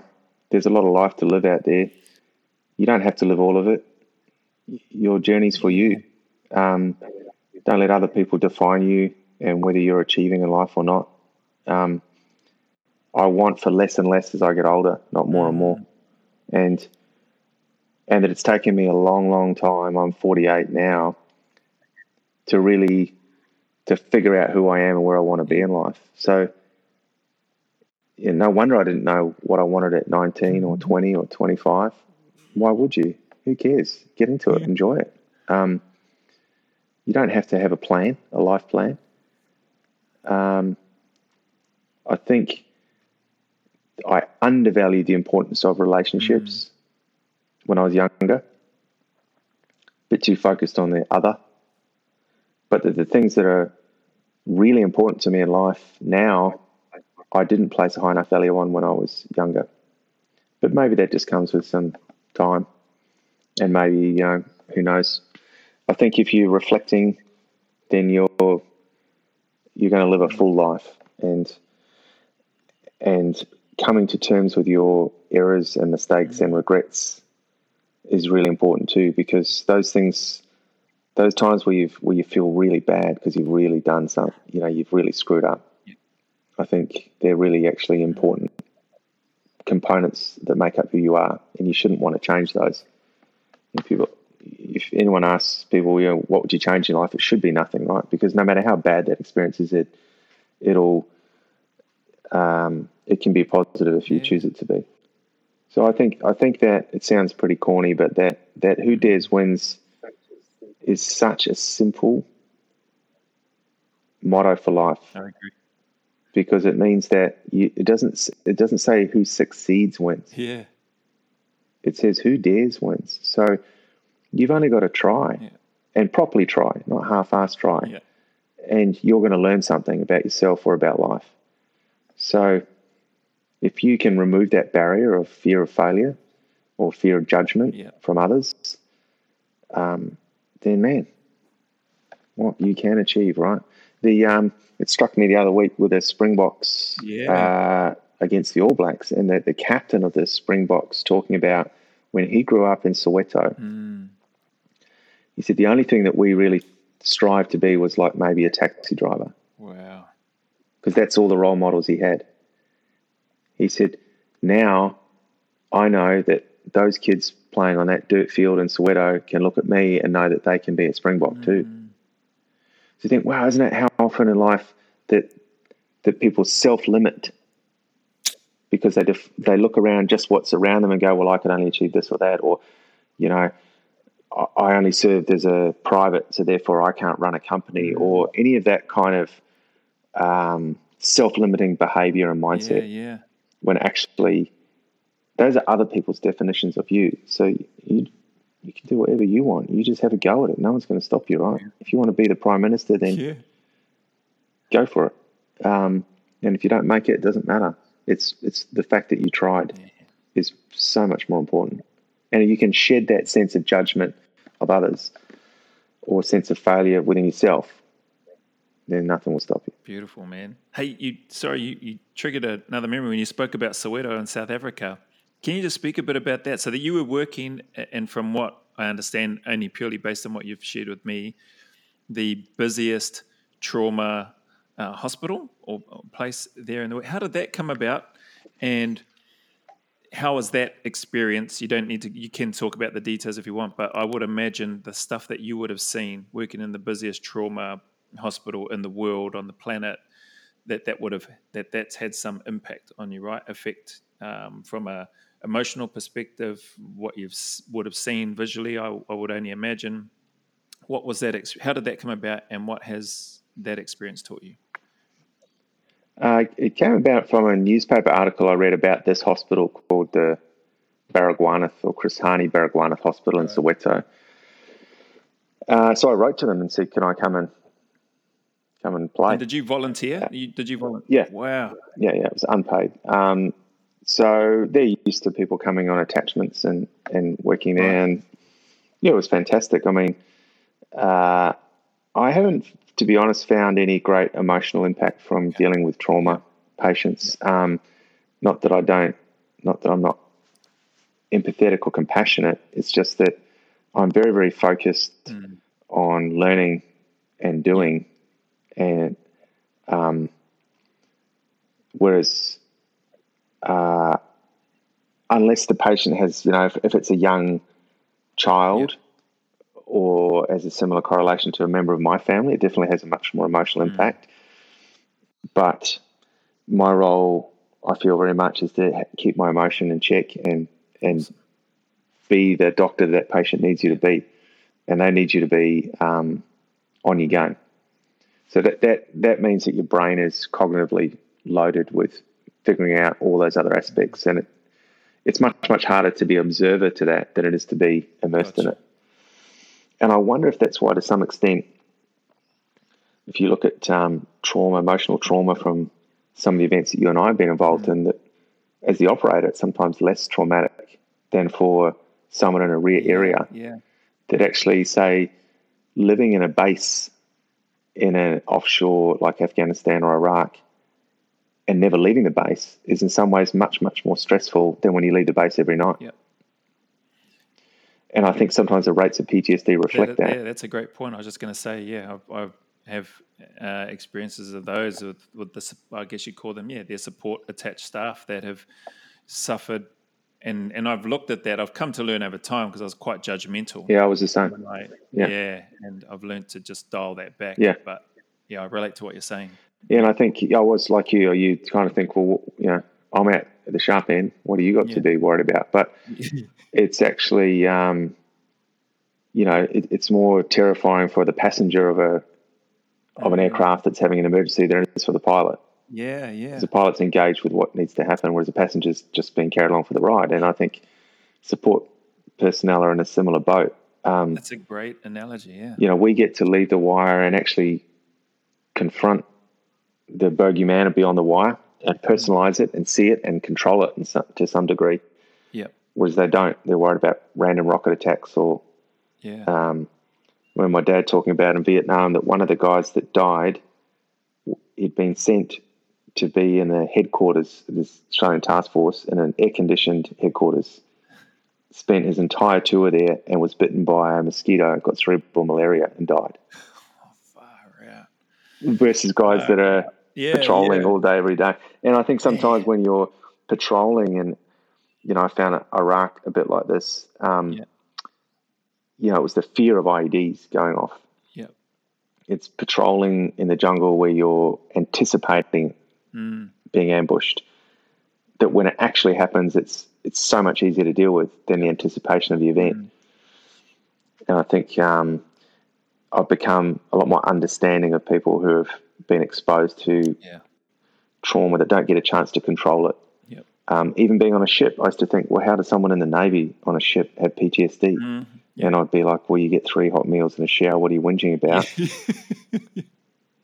But if you're in an environment where you're worried about burning alive or a missile strike, or you go to action stations, then that would actually be a lot worse, being several decks down in firefighting flash gear, wondering if you're going to drown or sink, than it would be for us. And I think that, you know, trauma in terms of patient trauma is similar. Don't tend to get I reflect on cases, but it's more about the clinical performance. Well, it's actually only really ever about the clinical performance. It's not, I don't find it's emotionally taxing. And you're so immersed in learning, because every case you're learning something you're going to apply to someone else. So you're really heavily cognitively invested in the detail of how this person's been injured. I mean, there's a lot of gunshot there. And then what doctors are doing to treat that. So, it was, oh man, it was awesome. I loved it. Was there, while you were there, is there different, are they well equipped in terms of... No, they're not. All right. Not really. I mean, they're so overwhelmed. I mean, Baragwanath services the population of Soweto, which is about 1.1 million blacks. It's the most violent suburb on the planet. It's a huge hospital. There's 3,000 beds. So most hospitals in Australia would be 400 or 500 beds. Our biggest hospitals might be maybe 700 beds. This is 3,000. There's 10 kilometres of corridors. I mean, the place is huge, but it just can't cope with the volume of trauma that comes in. So having 5 or 6 people die in a shift would not be uncommon, whereas to have a death on a shift in a hospital would be uncommon. Yeah, we might deal with one major trauma in a shift.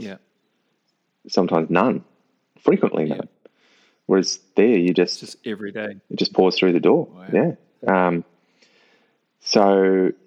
don't have the equipment, and they're brutal. They make brutal decisions around who gets treated and who doesn't. And it's not the same oversight to complications, or it's not like you're going to get sued. So even when you can make a pretty bad mistake and a patient might die from it, no one's going to come knocking. So it's a very different environment. It's where the British Army used to send their trauma medics to gain experience before going to war zones. I think they probably don't need to do that anymore after Afghanistan. But it was definitely, you learn a lot about battlefield trauma. It's great. Good from that learning perspective and the training by the sounds of things.